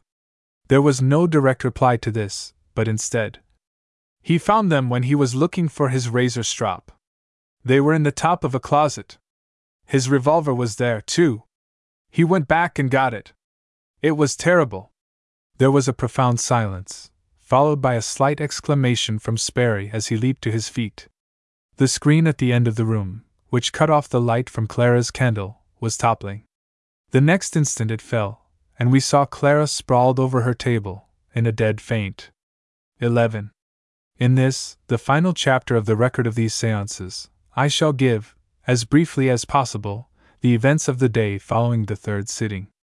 I shall explain the mystery of Arthur Wells's death, and I shall give the solution arrived at by the neighborhood club as to the strange communications from the medium, Miss Jeremy, now Sperry's wife. But there are some things I cannot explain. Do our spirits live on this earth plane, now and then obedient to the wills of those yet living? Is death, then, only a gateway into higher space, from which, through the open door of a sensitive mind, we may be brought back on occasion to commit the inadequate absurdities of the physical seance? Or is Sperry right, and do certain individuals manifest powers of a purely physical nature, but powers which Sperry characterizes as the survival of some long-lost development by which at one time we knew how to liberate a forgotten form of energy? Who can say? We do not know. We have had to accept these things as they have been accepted through the ages, and give them either a spiritual or a purely natural explanation, as our minds happen to be adventurous or analytic in type. But outside of the purely physical phenomena of those seances, we are provided with an explanation which satisfies the neighborhood club, even if it fails to satisfy the convinced spiritist. We have been accused merely of substituting one mystery for another, but I replied by saying that the mystery we substitute is not a mystery, but an acknowledged fact. On Tuesday morning I wakened after an uneasy night. I knew certain things, knew them definitely in the clear light of morning. Hawkins had the letters that Arthur Wells had found, that was one thing. I had not taken Ellingham's stick to Mrs. Dane's house, that was another. I had not done it. I had placed it on the table and had not touched it again. But those were immaterial, compared with one outstanding fact. Any supernatural solution would imply full knowledge by whatever power had controlled the medium. And there was not full knowledge. There was, on the contrary, a definite place beyond which the medium could not go. She did not know who had killed Arthur Wells. To my surprise, Sperry and Herbert Robinson came together to see me that morning at my office. Sperry, like myself, was pale and tired, but Herbert was restless and talkative, for all the world like a terrier on the scent of a rat. They had brought a newspaper account of an attempt by burglars to rob the Wells house, and the usual police formula that arrests were expected to be made that day. There was a diagram of the house, and a picture of the kitchen door, with an arrow indicating the bullet hole. "Hawkins will be here soon," Sperry said, rather casually, after I had read the clipping. "Here?" "Yes. He is bringing a letter from Miss Jeremy. The letter is merely a blind. We want to see him." Herbert was examining the door of my office. He set the spring lock. "He may try to bolt," he explained. "We're in this pretty deep, you know." "How about a record of what he says?" Sperry asked. I pressed a button, and Miss Joyce came in. "Take the testimony of the man who is coming in, Miss Joyce," I directed. "Take everything we say, any of us. Can you tell the different voices?" She thought she could, and took up her position in the next room, with the door partly open. I can still see Hawkins as Sperry let him in, a tall, cadaverous man of good manners and an English accent, a superior servant. He was cool but rather resentful. I judged that he considered carrying letters as in no way a part of his work, and that he was careful of his dignity. "Miss Jeremy sent this, sir," he said. Then his eyes took in Sperry and Herbert, and he drew himself up. "I see," he said. "It wasn't the letter, then?" "Not entirely. We want to have a talk with you, Hawkins." "Very well, sir." But his eyes went from one to the other of us. "You were in the employ of Mr. Wells." "We know that. Also, we saw you there the night he died, but some time after his death." "What time did you get in that night?" "About midnight." "I am not certain." "Who told you of what had happened?" "I told you that before. I met the detectives going out." "Exactly. Now, Hawkins, you had come in, locked the door, and placed the key outside for the other servants?" "Yes, sir." "How do you expect us to believe that?" Sperry demanded irritably. "There was only one key." "Could you lock yourself in and then place the key outside?" "Yes, sir," he replied impassively. "By opening the kitchen window, I could reach out and hang it on the nail." "You were out of the house, then, at the time Mr. Wells died?" "I can prove it by as many witnesses as you wish to call." "Now, about these letters, Hawkins," Sperry said. "The letters in the bag. Have you still got them?" He half rose. We had given him a chair facing the light, and then sat down again. "What letters?" "Don't beat about the bush. We know you have the letters. And we want them." "I don't intend to give them up, sir." "Will you tell us how you got them?" He hesitated. "If you do not know already, I do not care to say." I placed the letter to a 31 before him. "You wrote this, I think?" I said. He was genuinely startled. More than that, indeed, for his face twitched. "Suppose I did?" he said. "I'm not admitting it." "Will you tell us for whom it was meant?" "You know a great deal already, gentlemen. Why not find that out from where you learned the rest?" "You know, then, where we learned what we know." "That's easy," he said bitterly. "She's told you enough, I dare say." "She doesn't know it all, of course." "Any more than I do," he added. "Will you give us the letters?" "I haven't said I have them. I haven't admitted I wrote that one on the desk. Suppose I have them, I'll not give them up except to the district attorney." "By she do you refer to Miss Jeremy?" I asked. He stared at me, and then smiled faintly. "You know who I mean." We tried to assure him that we were not, in a sense, seeking to involve him in the situation, and I even went so far as to state our position, briefly. "I'd better explain, Hawkins. We are not doing police work. But owing to a chain of circumstances, we have learned that Mr. Wells did not kill himself. He was murdered, or at least shot, by someone else. It may not have been deliberate. Owing to what we have learned, certain people are under suspicion. We want to clear things up for our own satisfaction." "Then why is someone taking down what I say in the next room?" He could only have guessed it, but he saw that he was right, by our faces. He smiled bitterly. "Go on," he said. "Take it down.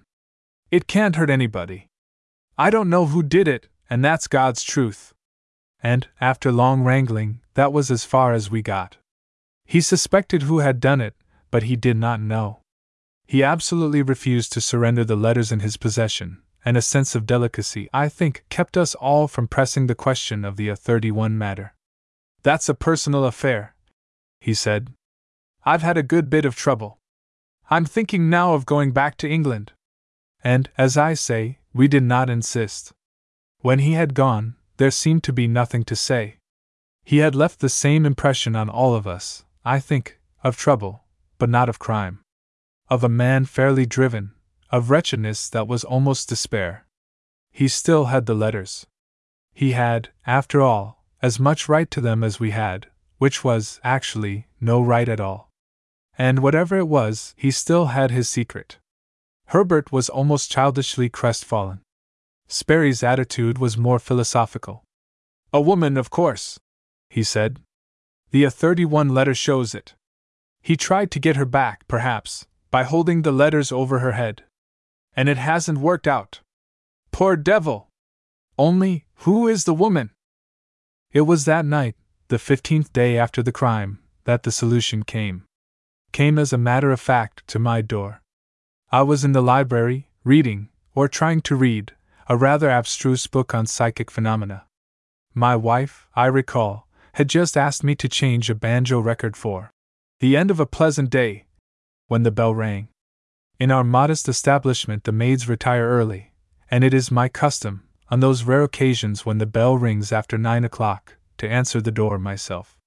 To my surprise, it was Sperry, accompanied by 2 ladies, one of them heavily veiled. It was not until I had ushered them into the reception room and lighted the gas that I saw who they were.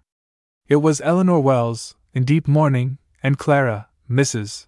Dane's companion and secretary. I am afraid I was rather excited, for I took Sperry's hat from him, and placed it on the head of a marble bust which I had given my wife on our last anniversary, and Sperry says that I drew a smoking stand up beside Eleanor Wells with great care. I do not know. It has, however, passed into history in the club, where every now and then for some time Herbert offered one of the ladies a cigar, with my compliments. My wife, I believe, was advancing along the corridor when Sperry closed the door.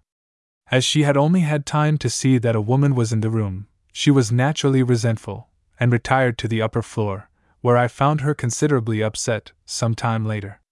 While I am quite sure that I was not thinking clearly at the opening of the interview, I know that I was puzzled at the presence of Mrs. Dane's secretary, but I doubtless accepted it as having some connection with Clara's notes. And Sperry, at the beginning, made no comment on her at all. "Mrs. Wells suggested that we come here, Horace," he began. "We may need a legal mind on this. I'm not sure, or rather I think it unlikely. But just in case, suppose you tell him, Eleanor." I have no record of the story Eleanor Wells told that night in our little reception room, with Clara sitting in a corner, grave and white. It was fragmentary, incoordinate. But I got it all at last. Charlie Ellingham had killed Arthur Wells, but in a struggle. In parts the story was sordid enough. She did not spare herself, or her motives. She had wanted luxury, and Arthur had not succeeded as he had promised. They were in debt, and living beyond their means. But even that, she hastened to add, would not have mattered, had he not been brutal with her. He had made her life very wretched. But on the subject of Charlie Ellingham she was emphatic. She knew that there had been talk, but there had been no real basis for it. She had turned to him for comfort, and he gave her love. She didn't know where he was now, and didn't greatly care, but she would like to recover and destroy some letters he had written her. She was looking crushed and ill, and she told her story incoordinately and nervously. Reduced to its elements, it was as follows. On the night of Arthur Wells's death they were dressing for a ball. She had made a private arrangement with Ellingham to plead a headache at the last moment and let Arthur go alone. But he had been so insistent that she had been forced to go, after all. She had sent the governess, Suzanne Gautier, out to telephone Ellingham not to come, but he was not at his house, and the message was left with his valet. As it turned out, he had already started. Eleanor was dressed, all but her ball gown, and had put on a negligee, to wait for the governess to return and help her. Arthur was in his dressing room, and she heard him grumbling about having no blades for his safety razor. He got out a case of razors and searched for the strop. When she remembered where the strop was, it was too late. The letters had been beside it, and he was coming toward her, with them in his hand. She was terrified. He had read only one, but that was enough. He muttered something and turned away. She saw his face as he went toward where the revolver had been hidden from the children, and she screamed. Charlie Ellingham heard her. The door had been left unlocked by the governess, and he was in the lower hall. He ran up and the two men grappled. The first shot was fired by Arthur. It struck the ceiling. The second she was doubtful about. She thought the revolver was still in Arthur's hand. It was all horrible. He went down like a stone, in the hallway outside the door. They were nearly mad, the two of them. They had dragged the body in, and then faced each other. Ellingham was for calling the police at once and surrendering, but she had kept him away from the telephone. She maintained, and I think it very possible, that her whole thought was for the children, and the effect on their after lives of such a scandal. And, after all, nothing could help the man on the floor. It was while they were trying to formulate some concerted plan that they heard footsteps below, and thinking it was Mademoiselle Gautier, she drove Ellingham into the rear of the house, from which later he managed to escape. But it was Clara who was coming up the stairs.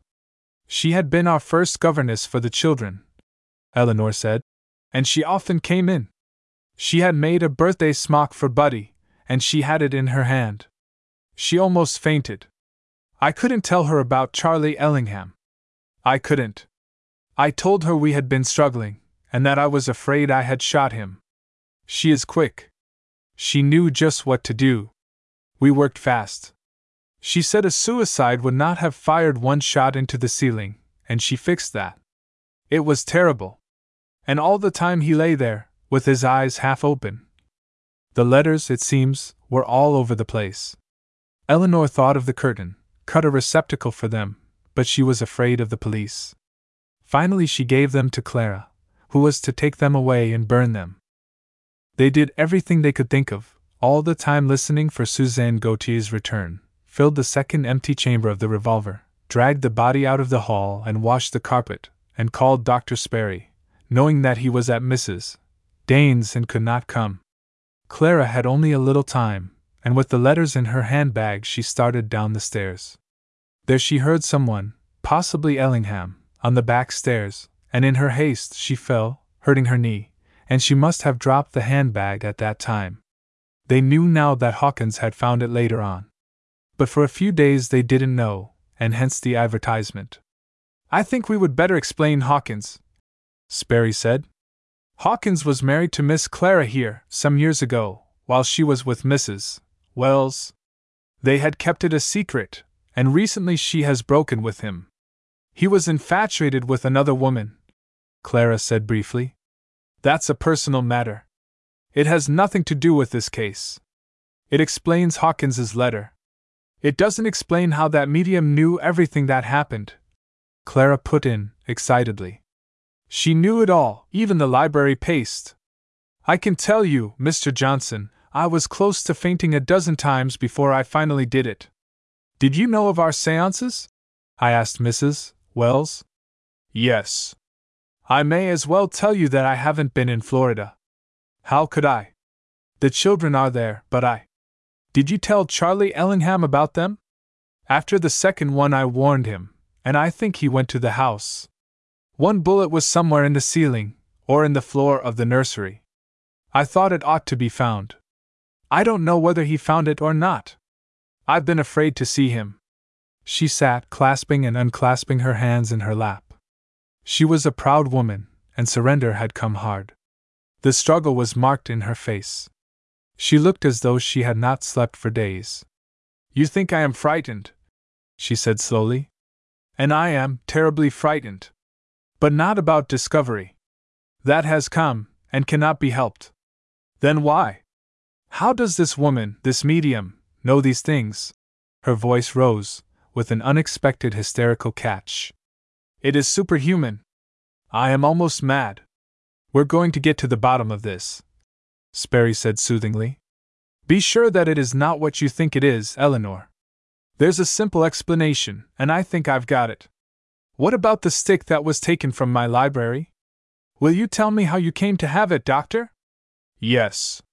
I took it from the lower hall the night it happened. It was Charlie Ellingham's. He had left it there. We had to have it, Doctor. Alone it might not mean much, but with the other things you knew, tell them, Clara. I stole it from your office, Clara said, looking straight ahead. We had to have it. I knew at the second sitting that it was his. When did you take it? On Monday morning, I went for Mrs. Dane's medicine, and you had promised her a book. Do you remember? I told your man, and he allowed me to go up to the library. It was there, on the table. I had expected to have to search for it, but it was lying out. I fastened it to my belt, under my long coat, and placed it in the rack at Mrs. Dane's. Sperry was watching her intently, with the same sort of grim intentness he wears when examining a chest. I put it in the closet in my room. I meant to get rid of it, when I had a little time. I don't know how it got downstairs, but I think. Yes? We are house cleaning. A housemaid was washing closets. I suppose she found it, and thinking it was one of Mrs. Dane's, took it downstairs. That is, unless. It was clear that, like Eleanor, she had a supernatural explanation in her mind. She looked gaunt and haggard. Mr. Ellingham was anxious to get it, she finished. He had taken Mr. Johnson's overcoat by mistake one night when you were both in the house, and the notes were in it. He saw that the stick was important. Clara, Sperry asked, did you see, the day you advertised for your bag, another similar advertisement? I saw it. It frightened me. You have no idea who inserted it? None whatever. Did you ever see Miss Jeremy before the first sitting? Or hear of her? Never. Or between the seances? Eleanor rose and drew her veil down. We must go, she said. Surely now you will cease these terrible investigations. I cannot stand much more. I am going mad. There will be no more seances, Sperry said gravely. What are you going to do? She turned to me, I dare say because I represented what to her was her supreme dread, the law. My dear girl, I said, we are not going to do anything. The neighborhood club has been doing a little amateur research work, which is now over. That is all. Sperry took them away in his car, but he turned on the doorstep. Wait downstairs for me, he said. I am coming back. I remained in the library until he returned, uneasily pacing the floor. For where were we, after all? We had had the medium's story elaborated and confirmed, but the fact remained that, step by step, through her unknown control, the neighborhood club had followed a tragedy from its beginning, or almost its beginning, to its end. Was everything on which I had built my life to go? Its philosophy, its science, even its theology, before the revelations of a young woman who knew hardly the rudiments of the very things she was destroying? Was death, then, not peace and an awakening to new things, but a wretched and dissociated clutching after the old? A wrench which only loosened but did not break our earthly ties. It was well that Sperry came back when he did, bringing with him a breath of fresh night air and stalwart sanity. He found me still pacing the room. The thing I want to know, I said fretfully, is where this leaves us? Where are we? For God's sake, where are we? First of all, he said, have you anything to drink? Not for me. For yourself? You look sick. We do not keep intoxicants in the house. Oh, piffle, he said. Where is it, Horace? I have a little gin. Where? I drew a chair before the bookshelves, which in our old-fashioned house reach almost to the ceiling, and withdrawing a volume of Josephus, I brought down the bottle. Now and then, when I have had a bad day, I explained, I find that it makes me sleep. He poured out some and I drank it, being careful to rinse the glass afterward. Well, said Sperry, when he had lighted a cigar. So you want to know where we are? I would like to save something out of the wreck. That's easy. Horace, you should be a heart specialist, and I should have taken the law. It's as plain as the alphabet. He took his notes of the sittings from his pocket. I'm going to read a few things. Keep what is left of your mind on them. This is the first sitting. The knee hurts. It is very bad. Arnica will take the pain out. I want to go out. I want air. If I could only go to sleep and forget it. The drawing room furniture is scattered all over the house. Now the second sitting. It is writing. The stick. It is writing, but the water washed it away. All of it, not a trace. If only the pocketbook were not lost. Car tickets and letters. It will be terrible if the letters are found. Hawkins may have it. The curtain was much safer. That part's safe enough, unless it made a hole in the floor above. Oh, if you're going to read a lot of irrelevant material. Irrelevant nothing. Wake up, Horace! But remember this. I'm not explaining the physical phenomena. We'll never do that. It wasn't extraordinary, as such things go. Our little medium in a trance condition has read poor Clara's mind. It's all here, all that Clara knew and nothing that she didn't know. A mind reader, friend Horace. And heaven help me when I marry her. As I have said, the Neighborhood Club ended its investigations with this conclusion, which I believe is properly reached. It is only fair to state that there are those among us who have accepted that theory in the Wells case, but who have preferred to consider that behind both it and the physical phenomena of the seances there was an intelligence which directed both, an intelligence not of this world as we know it. Both Herbert and Alice Robinson are now pronounced spiritualists, although Miss Jeremy, now Mrs. Sperry, has definitely abandoned all investigative work. Personally, I have evolved no theory. It seems beyond dispute that certain individuals can read minds, and that these same, or other so-called, sensitives, are capable of liberating a form of invisible energy which, however, they turn to no further account than the useless ringing of bells, moving of small tables, and flinging about of diverse objects. To me, I admit the solution of the Wells case as one of mind reading is more satisfactory than explanatory. For mental waves remain a mystery, acknowledged, as is electricity, but of a nature yet unrevealed. Thoughts are things. That is all we know. Mrs. Dane, I believe, had suspected the solution from the start. The Neighborhood Club has recently disbanded. We tried other things, but we had been spoiled. Our Kipling winter was a failure. We read a play or two, with Sperry's wife reading the heroine, and the rest of us taking other parts. She has a lovely voice, has Mrs. Sperry. But it was all stale and unprofitable, after the Wells affair. With Herbert on a lecture tour on spirit realism, and Mrs. Dane at a sanatorium for the winter, we have now given it up, and my wife and I spend our Monday evenings at home. After dinner I read, or, as lately, I have been making this record of the Wells case from our notes.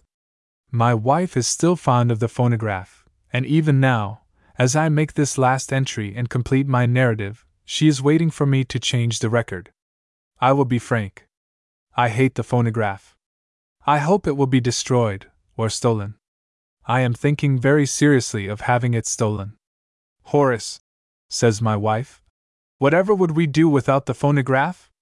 I wish you would put it in the burglar insurance policy. I am always afraid it will be stolen. Even here, you see. Truly, thoughts are things.